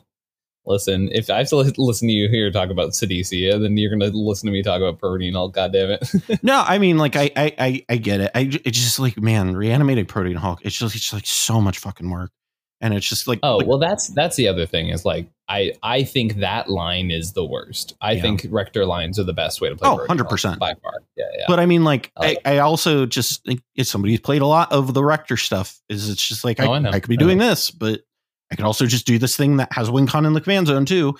Is kind of that is the issue. That's kind of how I always feel about it. I could fill my deck with all these pieces that do the thing, but I could also just win. Yeah, I know it sucks because we literally got our like most efficient Protean Hulk pile ever, and no one's playing it. Yeah. It's crazy. Is it as efficient though as like Breakfast Hulk though? Like. You don't need to resolve a Dread Return out of the graveyard. No. No, I'm not thinking about that. That's I'm talking about that's Thoracle Breakfast. You're right. You're like, right. That is the. I mean, that's what got Flash banned, right? Like it's. No, Thoracle's really good. Huh? Turns out, I'm gonna give this a big old fat 2. Yeah, I'm rocking. You know what? Actually, I'm gonna give it a 1 just because I would be at the point where I go, really? Like, really? This is my disappointed dad deck, is if you show up, I'm just like, really? I get what you're trying guys, to do. Guys, I know Gabe is dead. Yeah. He's not here anymore. Guys, Gabe's been dead for a long time. It's time for us to move on. Listen, I know it's hard, but the grieving process is tough. I understand. Yeah, the grieving, right. I'm really good at the eyes are what does it, in my opinion. The eyes. I would give it like honestly like a 3, right? Because like there's a world where like you could play your Protean Hulk, or not Protean Hulk. You could play your like World of Law pieces and stuff like that, and like you could make this a tempo combo deck. Yeah. But like, boy, is that easy to disrupt, huh? Sounds awful. Yeah, it does. Truly. Sounds terrible, honestly. Let's look at a deck that I don't think is terrible. Love that. Let's look at Yennet Cryptic Sovereign, which this deck, it's the bane of my existence, man. It's so good, but it's so bad. Yeah, it's like the best bad deck in existence. It's so insanely powerful when you get it to work. It's one of those. So let me, before we get too deep into this. Yennet Cryptic Sovereign is a 3/5 Sphinx that costs 2 generic and Esper, that has flying, vigilance, and menace. Yeah, vigilance. Don't mind the menace part of that. And whenever it attacks, reveal the top card of your library. You may cast it without paying its mana cost if its mana value is odd. If you don't cast it, draw a card. So this deck has the Tivit problem, right? Where I tried to build it as a faster Yennet deck and it just didn't do shit. So you got to build it slow. And then when you build it slower, people get a little sus. By it. A little sus of it. They're not likely to let you just play Yennet and just pass the turn. They're not going to let you play Yennet and then Mystical Tutor. Everybody's going to everybody's going to side eye you really hard. It's so good though, because like as soon as you get a Vampiric Tutor, Like you could put Appear to the Abyss on top of your library, right? You could do that, or you could put Emrakul the Promise Dead on top of your library, and then you could win with their deck. You could and also the other thing that's really good with this is you can also put Rides of the Eldrazi's on top of your deck now too. Oh, is that that's odd, baby? Ooh, that's 9 and 4 generic, or it's really? 9. I want to say yes. I thought it was 12 mana. I think it's 13. But let me Rise of the Eldrazi. Oh, you're right. It costs 12. Never mind. Damn it, Callahan. Do you know how fucking excited I was? I was hard. Okay. Like I was very ready to throw that into a deck, but okay. But here's the real tech. Yeah. Okay. Right? I'm ready for it. Okay. So say you're in a pod, right? You're playing at the blue farm. Okay. Right? You have Yennet on the battlefield, and you have a Wishclaw. Mm-hmm. You play your Wishclaw Talisman, right? You activate Wishclaw, pass it to your opponent, right? You pass it to the blue farm player every time you do it.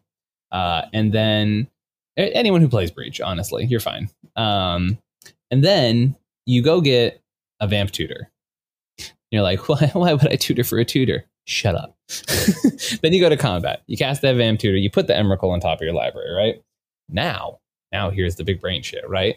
Boom, Emrakul, cast it. Off the top of your library, you go, hey, blue farm player with that Wishclaw Talisman, now I have your turn. And they're like, why would you go through all of this? You untap, you activate that Wishclaw, you combo with their Underworld Breach, you mill out their library and the other two players, and then you go, okay, now we're going to pass to your turns. The unfortunate thing is this sounds like a meme, but it works.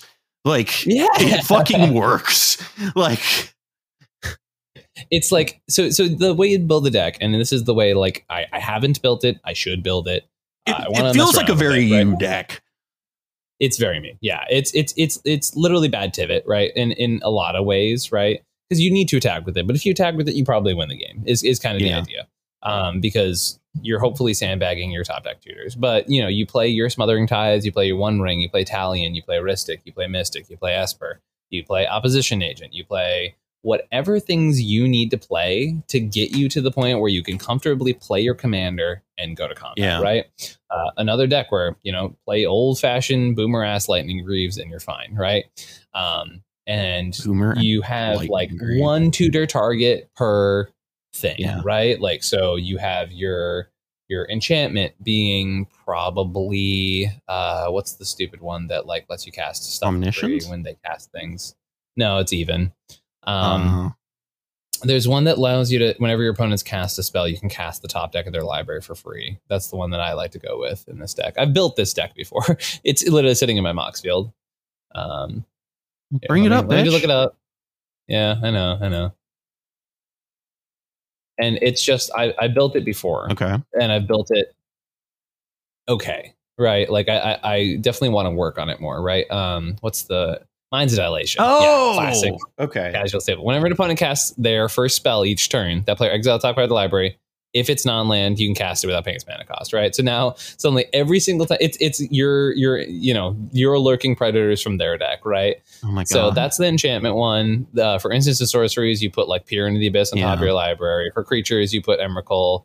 And then occasionally, you throw in some value cards, right? Like maybe put like a Nezahal on top of your deck or whatever. Yeah. How could I forget Portal to Phyrexia, the card we've been talking about all day today.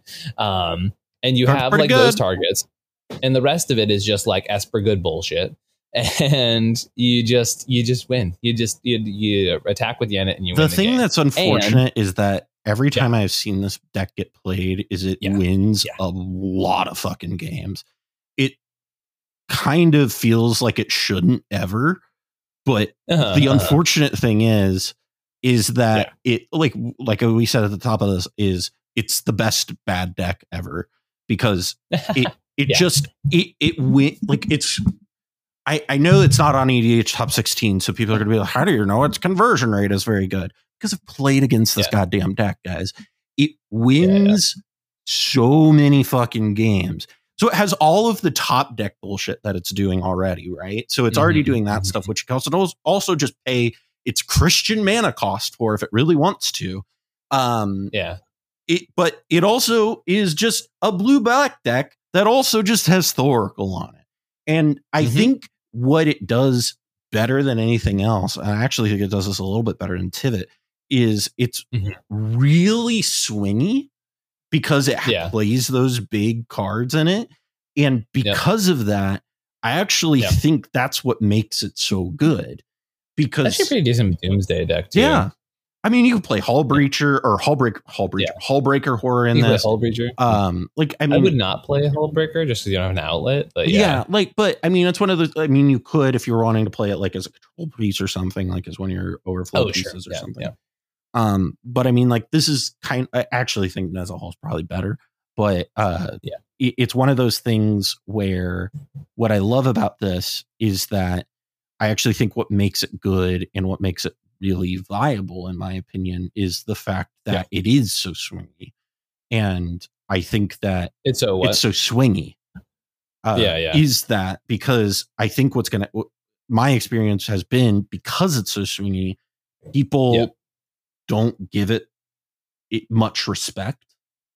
And so people will be like, oh, you're just swinging or whatever. And you might not even tutor off of this, and your top deck can be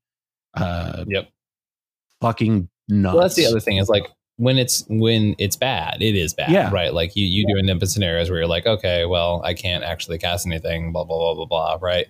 And in those scenarios, it does suck, right? Because like, and there are some times where you just Thrasios draw, right? You reveal your even mana cost card, and then you draw a card, I deal 3 damage, draw a card. Yep. Only so many top. That being said, it's decent, and I think it. Scheming Symmetry also another funny card in this deck. Oh my gosh. Also, that's the other combo with the deck, right? Is that you with Wishclaw Talisman, right? Is like it's the same thing where you Scheming Symmetry. You put your Emrakul on top, you go to combat, you attack, cast Emrakul for free, and then you take over the turn of the person who cast the Scheming Symmetry targeting. It's so stupid. Build this deck, guys. I'm giving it a solid 7. Yeah. I'm throwing this up at like a 9 because now I'm really excited to build this, if I'm being honest. I hope you do, because I really want you to play this at a tournament, and I really want you to make people hate their lives because of this card. Like question sort of the reality that they live in, for sure. I mean, that's what people did with Tivit, right? When you first started doing things with Tivit, people are like, what the fuck? And you're just kind of like, I mean, those are the thing. Turns out mana costs, these big mana cost commanders are a lot better than a lot of people are giving them credit for being.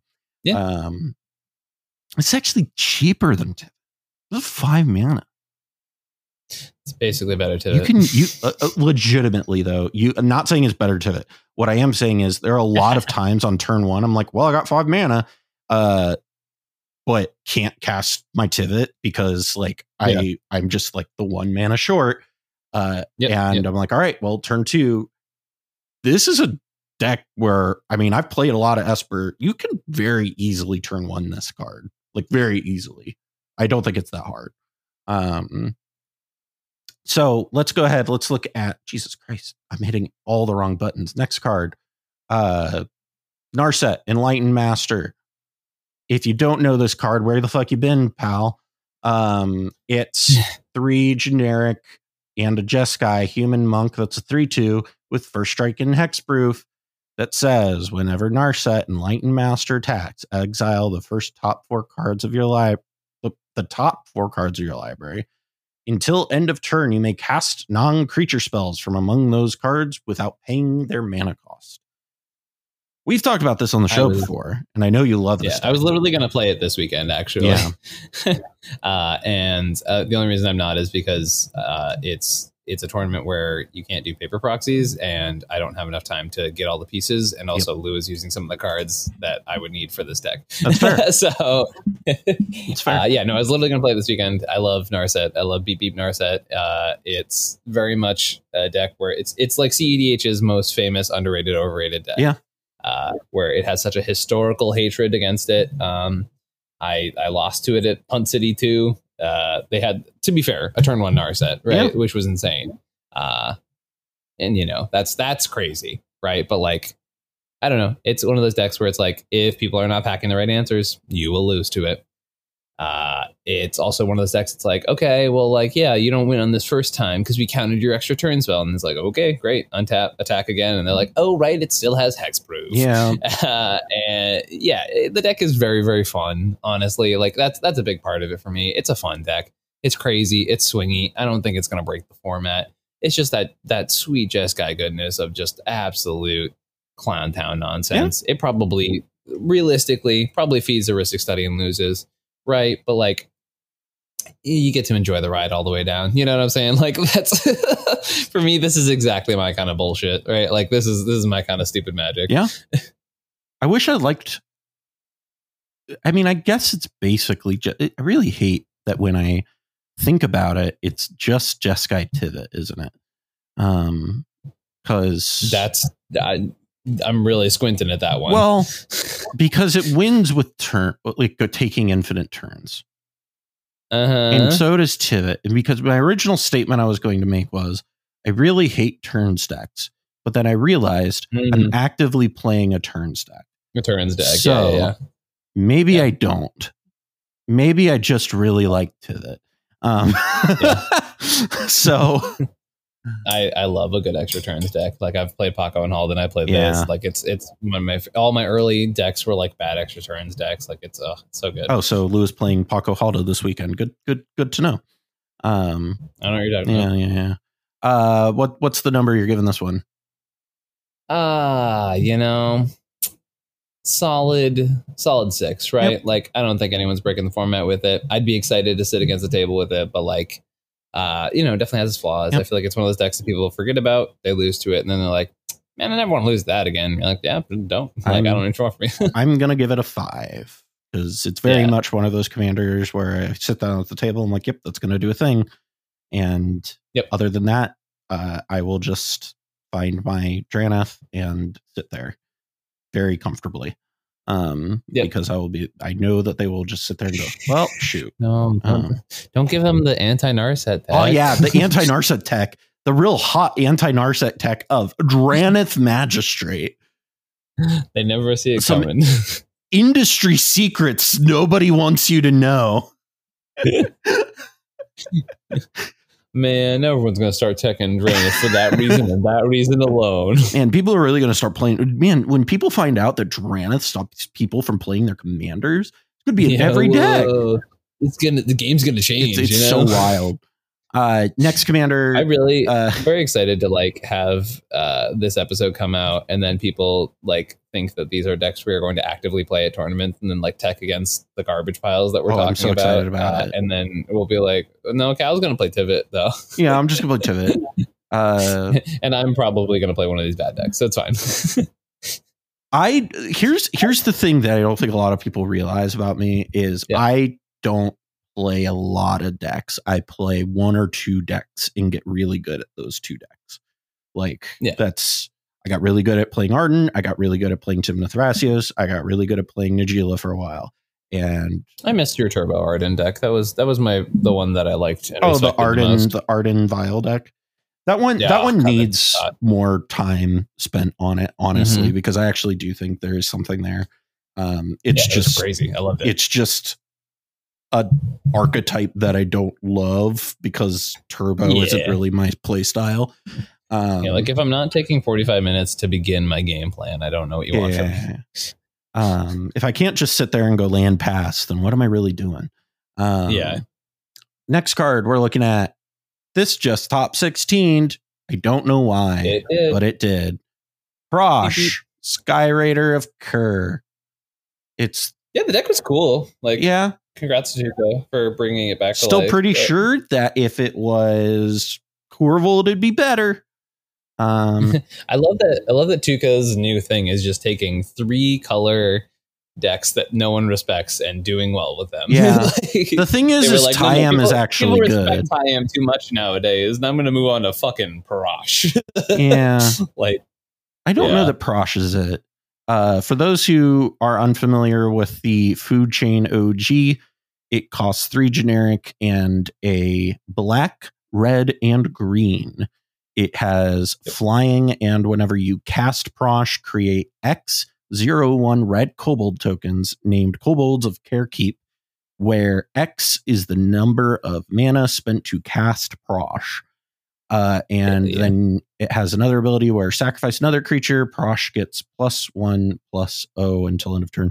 This is the original Food Chain Commander, if I am correct. Oh yeah, like, this is the original Food Chain Commander.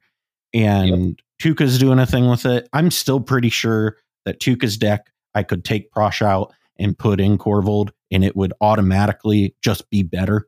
But I don't know about that, but I get what you're saying. First of all, they do different things in the Food Chain combo, right? So like Prosh plus Food Chain wins the game, right? As opposed to Corvold, where you need Food Chain plus Squee Infinite, then play Corvold, right? It does feed itself, which is very nice. Yes.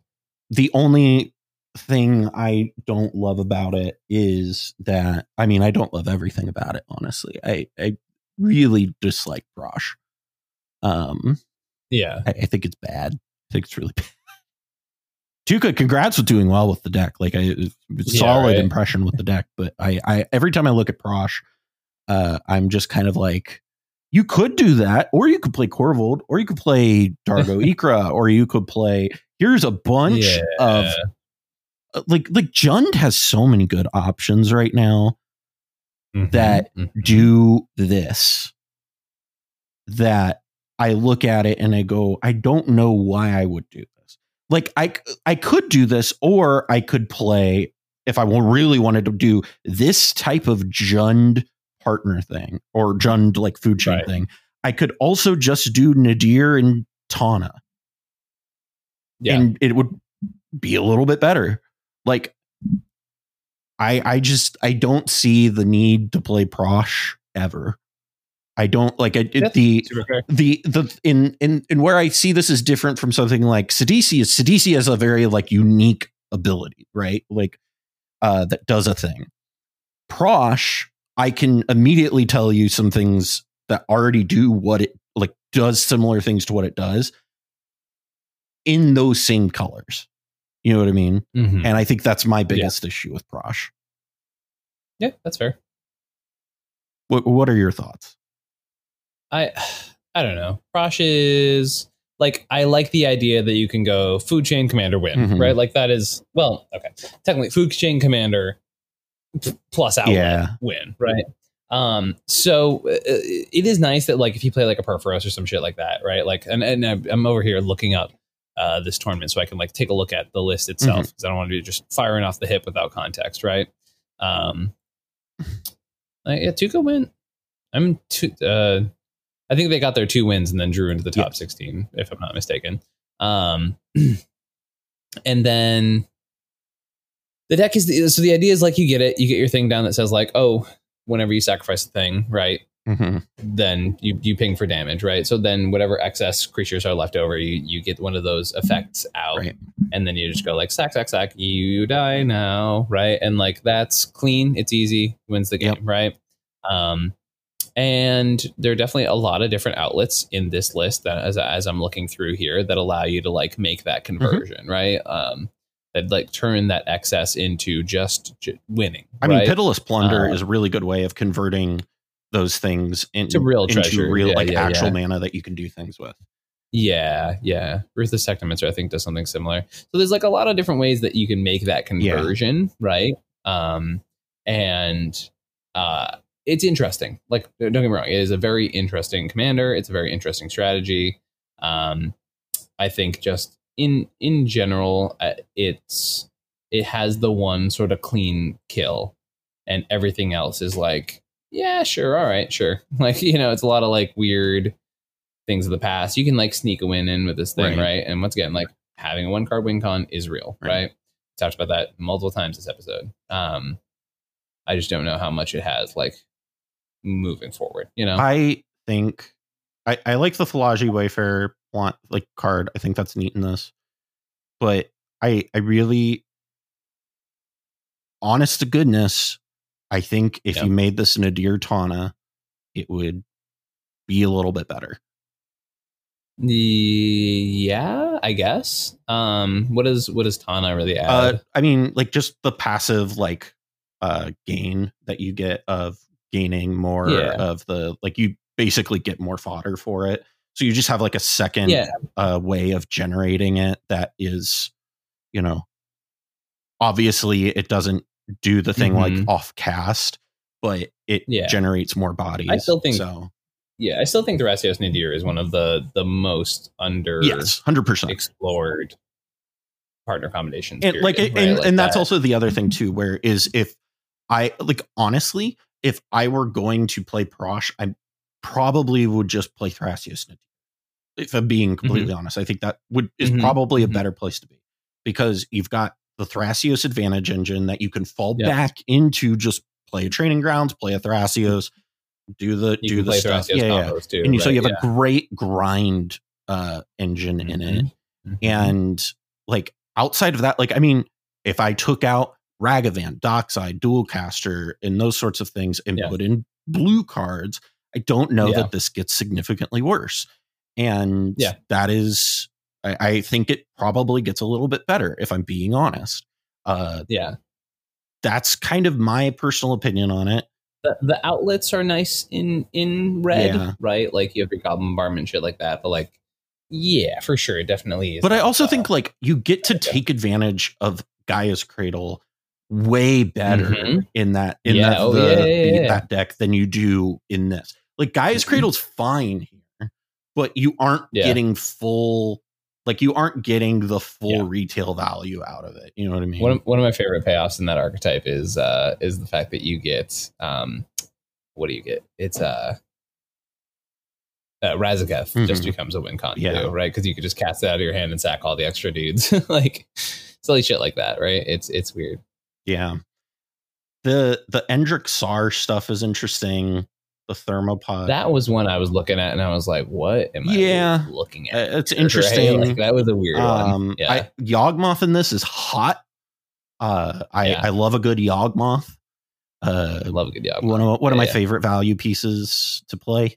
And so like I think this shell, like to Tuka's credit, I think they found a very like effective shell. Interesting shell, and effective for what it's trying to do. I think the commander's wrong is the issue, is the thing. I think I would much rather be playing Thrasios Nadir or even Thrasios Tana or Thrasios Tana, Nadir Tana before I would play Prosh. I think Nadir is a better outlet than it's easier to cast, it's easier to get to.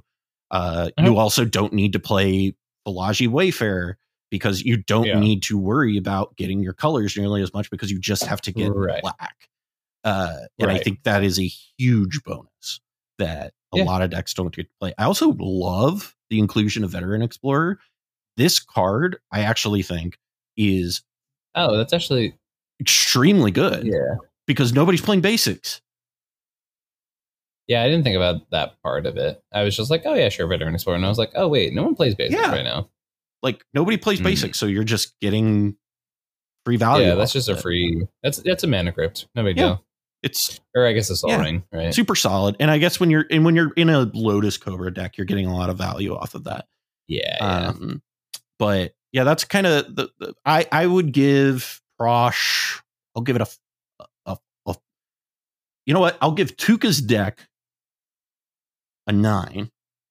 I think the deck is good. I'll give the commander a 4. This is turning more into, like a, hey, Tuka, good job. Good job, Tuka. Yeah, good job, Tuka. You came up with something, and this is where I will say, like, I think they came up with like a novel, interesting build. I just think the commander could be a different commander and it would be better. And that's kind of where I'm at with it. I will say, I do now want to explore Nadir more. Yeah. But I mean, that's the thing with Prosh, right? Is every time I've ever explored Prosh to any degree, I always end up coming back to Nadir because I'm like, well, this is just easier and I get a better value engine and blah, blah, blah. So that's kind of where I land on that. I give it a 4. What do you think? Yeah. I gotta give it like, I mean, like Tuka, it's solid Tuka 9 with everyone else being like, I don't know, like it's I'll give it a 5. That's another one where it's like, yeah, all right, you're at the table. Sure. Right? Like, yeah, at the table. That's all I got for him. You know what I mean? Like, next card is hey, do you remember Melt Banana? Do you remember that deck? I just feel like it's very inappropriate for you to ask me this question right now. Yidris is Maelstrom Wielder. It is a blue, black, red, and green ogre wizard that is a 5/4 with trample that says whenever Yidris deals combat damage to a player, as you cast spells from your hand this turn, they gain Cascade. This is my baby. This card's so good. This card's so cool. I love this card. This is one of my favorite decks. Yeah. Period. That I pick it up. I have, swear to God, I have every version of this art. I have the giant Yidris. I have an altar of Yidris. I don't know if you can see it, but I have Yidris, right? Yeah. The Japanese. Remember the story I've told you about the 2016? That's the original one that I bought from those right there, the Japanese one. Yeah, yitty ditty. I just like it's one of those commanders. I played it a lot during season 1 of the MLC, and it was also like it was actually really funny. It was around the tier 1 con time because oh my God, what's his name? One of the lovely gentlemen who used to work on tier 1 con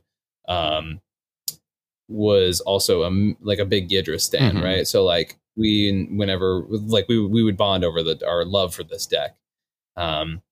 It's a weird one, right? Because what ends up happening is like if you commit too much to the Nas plan, your Yidris plan becomes worse, right? And if you commit too much to the Yidris plan, your deck is unplayable without your commander, right?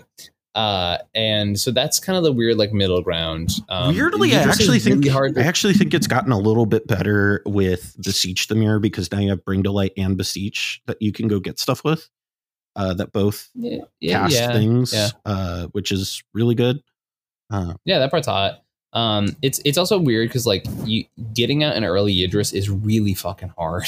Like that is 4 color pips, all of different colors, right? So you're sort of encouraged to play like mana dorks, right? But you are a fast deck, so you don't want to ever play a mana dork, and you don't want to cascade into a fucking mana dork. And that's just, it's the pits. It's the absolute worst. Mark Anthony was actually playing the head of Monarch. One of his like only cEDH decks that he actually plays is like this really spicy. It's like he's called it maybe high power, maybe cEDH Idris deck, where like he only plays like free interaction because all of it's like Force of Will at 5, Force of Negation at 3, Mindbreak Trap at 4, right? And then the rest of the like everything under 2 is just like pure gasoline for the fire, right? Which I think is really fun and very, very underexplored. Yeah. That's another one where I've been like, oh, that's a great idea. All right, I have 7 other projects. Yeah. So, yeah, I don't know. It's spicy. It's cool. I love it. I'm just such a fucking sucker for Yidris. It's such a cool commander. It does such a unique thing. It attacks the format at such a weird angle. It's like one of the best green decks of the format as far as like speed is concerned. Like I like it. It's a different thing from like Ichrochrom too, right? Like Ichrom is supposed to be like your advantage engine, and then you pivot into sort of the Noswinds, whereas Yidris is like your main game plan, and then you can fall back on just playing Storm.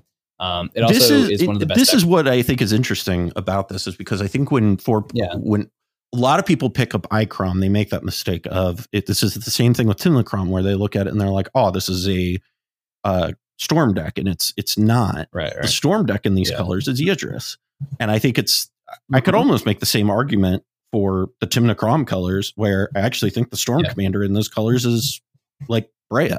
Like I don't know that Timnachrom is those. And so I actually really think that, because this pushes you, like gives you such a good Storm enabler.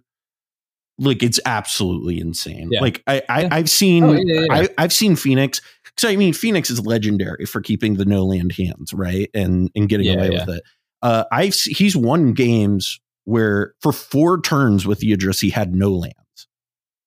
Hell yeah! Like it was just absolutely wild. But he was just running the game, and like it's one of those things where sure you might not win immediately, but it's so good at what it does that I actually think I'm going to give this a 10 personally.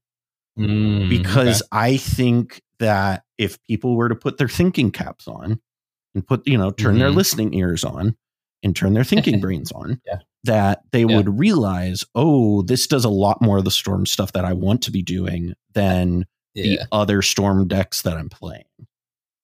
I also think it's kind of funny that we were talking about High Tide earlier, and this is like that's just like a combination that hasn't been messed around with a lot, but like I could easily see playing like all of the blue duels, right? Yeah, only playing the blue duels and playing High Tide in this, and then just like clowning on people. Yeah, absolutely. Like, you feed a carpet of flowers, and on the other hand, you're trying to win turn 3 anyways, right? People are already cutting carpet, so it's like, okay. Yeah, right. So it's like I do like the juxtaposition of this deck is really clear in the fact that, like, the triple or the quadruple, pip cost is real, right? So like Dockside's the best card in the deck by far because it gets your commander down early, right? So if you're going to build this deck, if you're going to mess around with these numbers, if you're going to try and make it a thing, really keep that part in mind because it is very real, right? Like it's a very real thing you have to deal with this commander. But I mean, to also point this out, Atraxa has the exact same issue and costs more mana. So it's one of those things where also it has No, go ahead. Sorry, I was gonna say it also has some really interesting synergies with Bolas the Citadel, because you're really encouraged to play a lot of those like 0 mana cascade spells, like the 0 mana wheel and the have suspend, the Yawgmoth's Will and the Gaia's Will, the draw 3, the tutor, right? So like all of those are really interesting, and they also work with Bolas the Citadel. So there's like definitely a little bit of like, okay, like I can mess around with like both of these things at the same time kind of mentality, right? And they work with Bring to Light, and they work with Beseech the Mirror. And so I think we talk about this a lot on the show, is you've got a lot of layering going on there, and I think that is a good place to be. I also go ahead. I want you to put up one image on the screen, and it's the card Song of Creation. Song of Creation. And hold on, let me pull it up so I don't have to do it in post. Yeah, sure. Everyone's gonna be. This is like, it's the best in this deck. It is. You're not wrong. Song of Creation is a deck that there is a card that can fizzle. In this deck specifically, it doesn't. I have never resolved both of these and lost the game. Yeah, this card's nuts in that deck. It's so stupid. You're like, yeah, okay, all right, I'm gonna cascade, and because I'm cascading off this spell, I'm drawing 4 off every spell. Like, what's the silly? What's the other card? The colorless and a green Summer Bloom is also another really good card in this deck. Summer Bloom. You can play 3 additional lands this turn. Yeah, that was the thing people were playing with this list for a while. I actually think Summer Bloom really is one of the better one of the better green cards right now. Just for ramp purposes. Yeah, the thing is though, like when people are going fast, they're cutting on lands, right? So like I don't think this deck has been played since like 25 land copium was a thing. Yeah. Right? So well, maybe people need to. I love that you're calling it 25 land copium because I think you're right, but Yeah, well, I've also played some quicker decks, and I'm like, I never run. I only need 2 lands ever. Yeah. So. Who knows? What are you giving this? I'll give it a 9. Right, it's got tons of upward potential, a lot of downside too, though. So. Yeah, I'm giving it a 10. I think this is a solid deck. I think this is probably one of the best potential Storm decks in the format. I think that Storm is this feels really funny because we've got a lot of these like turbo ad nauseam decks floating around, but there aren't any like true Storm decks anymore. And I'd really like to see like Karksaka. Yeah, I guess Karksakashima is, but like we don't have any viable true Storm decks anymore. And wow. I love you, Ken. But like that's kind of my thing with it, where is I think that Yidris is real good. Also, just to point this out, people will be like, well, what do I want green for in Storm? Fucking bitch. Every other Storm format has like splashed green almost exclusively for Veil of Summer. Like that in and of itself is your reason. But for me, it's Culling Ritual. And Manamorphose. Manamorphose is actually nuts. good in this deck. Tinderwall, is like I think the biggest answers for me personally. Also, compost maybe. Compost is hot. I like compost a lot. Let's look at our last card, and then this is the longest. This is a funny thing here, Ian. You and I have been doing this show now together for like 2 months, and we've been doing pretty good at keeping them like around an hour. This is the long one for sure. Where you and I got talking. We get chatty when it comes to deck brews for sure. Eventually, I kind of knew eventually it was going to happen. It was just like, when was the long episode going to happen? All right, last card. 5 colors. Scion of the Ur-Dragon. Everybody knows it. It costs Wooburg, is a legendary dragon avatar. That is a 4/4 with flying. That says, for 2 generic, search your library for a dragon permanent card and put it into your graveyard. If you do, Scion of the Ur-Dragon becomes a copy of that card until end of turn. Then shuffle your library. So this used to be like the Lightning Druid deck. And I think almost exclusively because it was 5 colors. But now we have good Lightning Druid stuff. Now there's actually real things to do with this that isn't just it's a 5-color commander. What are your thoughts on Scion? My thoughts are, hey, shout out to the best Magic player I've ever met. And by I've ever met, I don't know if I've ever met this player, but Boston Moreland. Hey, you're an OG. They top 16 Surfside Showdown with Scion of the Ur-Dragon, and the deck's pretty baller. It was an event I didn't get to cover on the channel, but like it's, I don't know, that's so stupid, right? It's such a stupid deck, but it's so cool. It is. It's like, okay, I want to play good stuff. I want to play 5-color good stuff, nonsense BS, right? And the pitch I heard for this deck is the best part about it, right? Like the pitch for the deck is so good. And they're like, how about, you want to play a Grand Abolisher in the command zone? And I'm like, well, yeah, I mean, obviously, who wouldn't want to play a Grand Abolisher in the command zone? They're like, how about you go get Dragon Lord command zone? Yeah, right. So this is where it goes, right? And it's like, how about an infinite mana outlet? And you're like, what possible combination of cards could you be speaking of, right? Yeah, of course, you can get a Dragon Lord Dromoka in the command zone, right? You're like, oh, well, I need to draw a bunch of cards. My deck isn't doing anything. Well, of course, my friend, Ancient Silver Dragon. Why wouldn't you want to roll a d20 and draw that many cards? It's an Adnaz in the command zone, sure.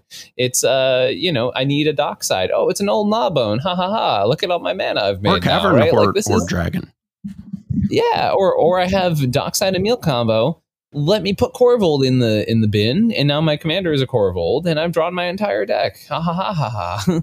It's so silly. It's silly, but I'm like looking at it, and I'm like, fuck, this is actually good though. Like, yes, this deck is ridiculous. This makes a lot of sense. Also, wait, what? Stop. It's ridiculous and brilliant, and I hate it for that reason that it is both. Guys, I want to build this. Help! Send help! Yeah. Oh no, I'm not supposed to like this. Yeah, it's very silly and it's very, very cool, and I'm a big fan. Like it's I don't know what more to say apart from like, good job. Like this deck's you built a really cool deck. Like honestly, this is really sweet. I have never wanted to build a Scion of the Ur-Dragon deck, but now I do. Yep. That's so much fun. And, it's definitely a deck that's going to be better the more gimmicky it is, right? Like, the more you're like, people are like, Scion of the Ur-Dragon, what does that even do? Yeah. Right? And then you win the game. And that part's definitely, gonna be worse as time goes on, right? But until then, you get to play some sweet cards and you get to flip dragons into better dragons. And, I don't know, like, this is the kind of shit. And people are like, why do you like cEDH? I'm like, that right there. This is exactly why. This absolute pile of cards that is probably pretty sweet, My only qualm with this deck is that it didn't win the whole fucking tournament. That's my biggest complaint about this list. Come on, Boston Moreland. Why didn't you win with this? We wanted you to win this so bad. Yeah. So we can point to the scoreboard, right? Yeah. No, I love this. This is hot. Yeah. God damn it. Am I going to go find some of these fucking dragons? I really hate that this is making me want to build this. because I literally am just sitting here and I'm like, wow, if I buy the dragons, I'll just have this deck. Huh.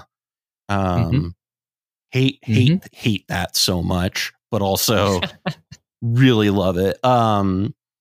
Yeah, it's silly, it's cool, it's crazy. Like what's the rating you're giving this, friend? 10. This is a perfect deck. It's a perfect Magic deck, perfect cEDH honestly deck. You've broken the format. I'm inclined to agree with you because I'm looking at it and it's just I cannot tell you the last time I've looked at a Magic deck like this and I've just felt unadulterated joy the entire time I'm looking at it. I've never loved a deck list so much before. What the hell? Sure. This is so neat. I really like this, and I think more people should try this because this is really cool. Yeah. Who's bad stacks pushing podcasts now? We're bad combo deck pushing now. Hell yeah. Except this is actually pretty damn good. What the fuck? So silly. Oh my goodness. I'm gonna give it a 9. Like, there are definitely cards I would. Yeah, there's some cards I would swap in and out, right? But like, I don't know. It's so cool. I know what you should play this weekend. I have an idea. Oh, I've already thought about it. Yeah. I genuinely think you could walk into a tournament with this and just people would be like, what the fuck are you playing, Ian? No, like legit, the reason I have not played this to date was like, I don't want to receive credit for this work of art. Put it on the map, baby. Put it on the map. Just tell everybody Boston did all the hard work and I just, it'll go in my deck description. Somebody had to discover the Beatles, right? Like, yeah, for sure. I also don't know if I have all of these dragons is the other problem. Well, it's fine. I like this card a lot. Okay, so takeaway from this entire episode is Prosh is bad. Sign of your Dragons, best deck in the format. Deck in the format. Easy. Easy class. GG's. Honestly, what it is I think the real takeaway from this is the format is so goddamn open. Like, so this is something I've talked about before. Is part of what I love about cEDH is you can't solve this format. There are people who are going to tell you can, and they're lying to you because it's quite. First of all, from a numbers perspective, it's impossible. The pool's too big and it's growing too fast, and you don't have enough events to get enough data to know that you're solving the format. It's just impossible. Yeah. Second of all, you can play so many different things and have success with it. And that is when people ask me why I like cEDH, it's the Scion of the Ur-Dragons, it's the Sidisi's, it's the Jalevas, it's all of these cards that, yes, I play Tivit, but I also love Arden, and I also love all these things. And it's these things that make me love this format. And goddamn, I love it. And honestly, if I could ever, dedicate an episode to Sheldon, this is the episode. Because while, like, yes, he didn't play cEDH, I feel like the spirit of this episode is very much something that Sheldon would appreciate. Yeah. Also, he did, but that's okay. He did. He did play some cEDH, but this is honestly like probably one of the coolest experiences, because there's one of the favorite things I get to do with you on the show is when we get to geek out about cards, and that is when I have the most fun doing this. It's those days where you're like, oh yeah, I love what I do for you, right? Like that's 100% it. You kind of remember where because it's totally, we're off topic at this point, but like we have been for 2 hours. Like when you do content creation as a job, there comes a point where like it becomes work, right? And so like there are times where Magic feels like work, which and especially when you're only operating within cEDH and you're not brewing and you're not looking at the outskirts of the format, it can get really just like, all right, it gets exhausting after a while. And so doing stuff like this where it's nice that I can go in and look at things and remember, oh, this is Jesus Christ, Athena. Where you can go and you can look and you can see there's so much cool stuff that you can do. And then you see deck lists like Boston's here and you see stuff like Tuca's list. And it just makes me love the format again. And it's just, it's great. Perfect summary for the episode. Honestly, I agree. All right. Where are you going to be at? Where are you at coming up? What do you got going on? What can people do? Where can they find you? All that good jazz. All right, so this upcoming weekend, I'll be at Eminence's Bonfire, which will have already happened by the time this recording is published. The weekend after that is MagicCon Vegas, where you can find me repping technically the Mind Sculptors and also comedian MTG. You can find me and some other Mind Sculptors, technical members there who may or may not have been on the podcast for quite some time, but it's fine. They're still Mind Sculptors in our hearts. You may also find me the week after that at an event in Texas called Commander Challenge 9, which is maybe not the sexiest name, but there's a really cool tournament in Texas, and I highly suggest people come check it out because it's in the middle of Anime North, which is just like a known convention, right? And there's just like this 12K cEDH tournament inside of that, which is pretty fucking rad. Wild. Yeah, right? So like it's the week after Vegas. It's the 30th of September, and I'll be flying down for that, and it's going to be super freaking cool. Awesome. And then October happens, and there's just 7,000 other events. I literally don't have a free weekend until November, but it's fine. Fine.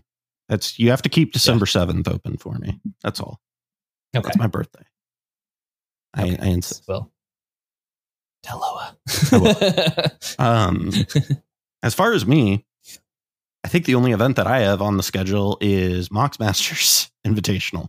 Is going to go to that and then hang out up in Columbus and plan on doing that. I will not be at Vegas, but Pongo will be, who was, one of the founding members of the team. So Pongo will be there. Make sure to go say hi to Pongo. Say hi for me. I haven't got to say hi to Pongo in a while. Miss you, Pongo.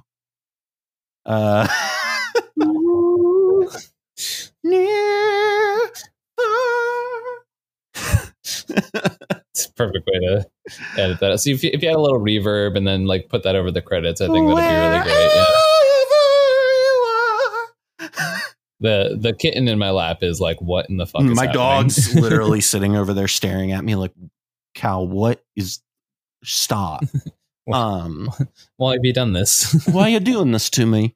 All right. So we've talked for 2.5 hours. How do you want to end this episode? Like, what are you thinking? I sang involuntary shout out Ian, comedian MTG. Come check out my YouTube channel. Anyways, hire that fucker for coaching. I've heard that he's pretty good. Yes. Also, my heart will, in fact, go on. And I want you all to remember that if someone you care about is on a door and there are freezing waters, just move over a little bit. Just ask them to scooch. Just ask them to scooch a little bit, Just, hey, honey, could you slide over a little bit? Also, watched that movie again for maybe the first time in 20 years recently. And I was like, wow, it's really interesting that the first half of the movie is a cute love story and the second half is like anxiety porn. Yeah. And I was like, what, who mashed those together? And then they were like, yeah, it's sold out. And you're like, what? Why? Why was this like this was bigger? This was like the Avengers of like the late 90s. Like, yeah. The funny thing was, I remember the Titanic movie had the 2 tapes. This is so long. My mom used to have the 2 tapes. Oh, the 2 tapes. Everyone remembers the 2 tapes. It's a classic. All right. Well, from I'm Callahan. That was Miri, and that's Ian. And also, here's can I get him? Jenga Taxis is right there. My gosh. There right there. And there's a bunch of magic cards on your floor, which also are on my floor. Shut up. Dude, fucking my backdrop. I have like two fucking boxes just sitting right here, and I'm not covered in fucking magic cards. Yeah. But this has been the Mind Sculptors. Thanks for checking us out. We'll see you next time.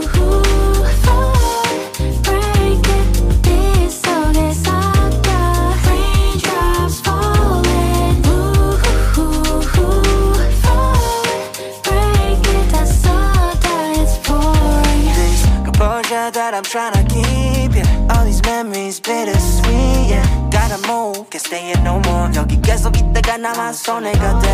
'Cause we can't keep making these rain clouds stay overhead. Don't wanna keep this going, can't fix what's already broken. See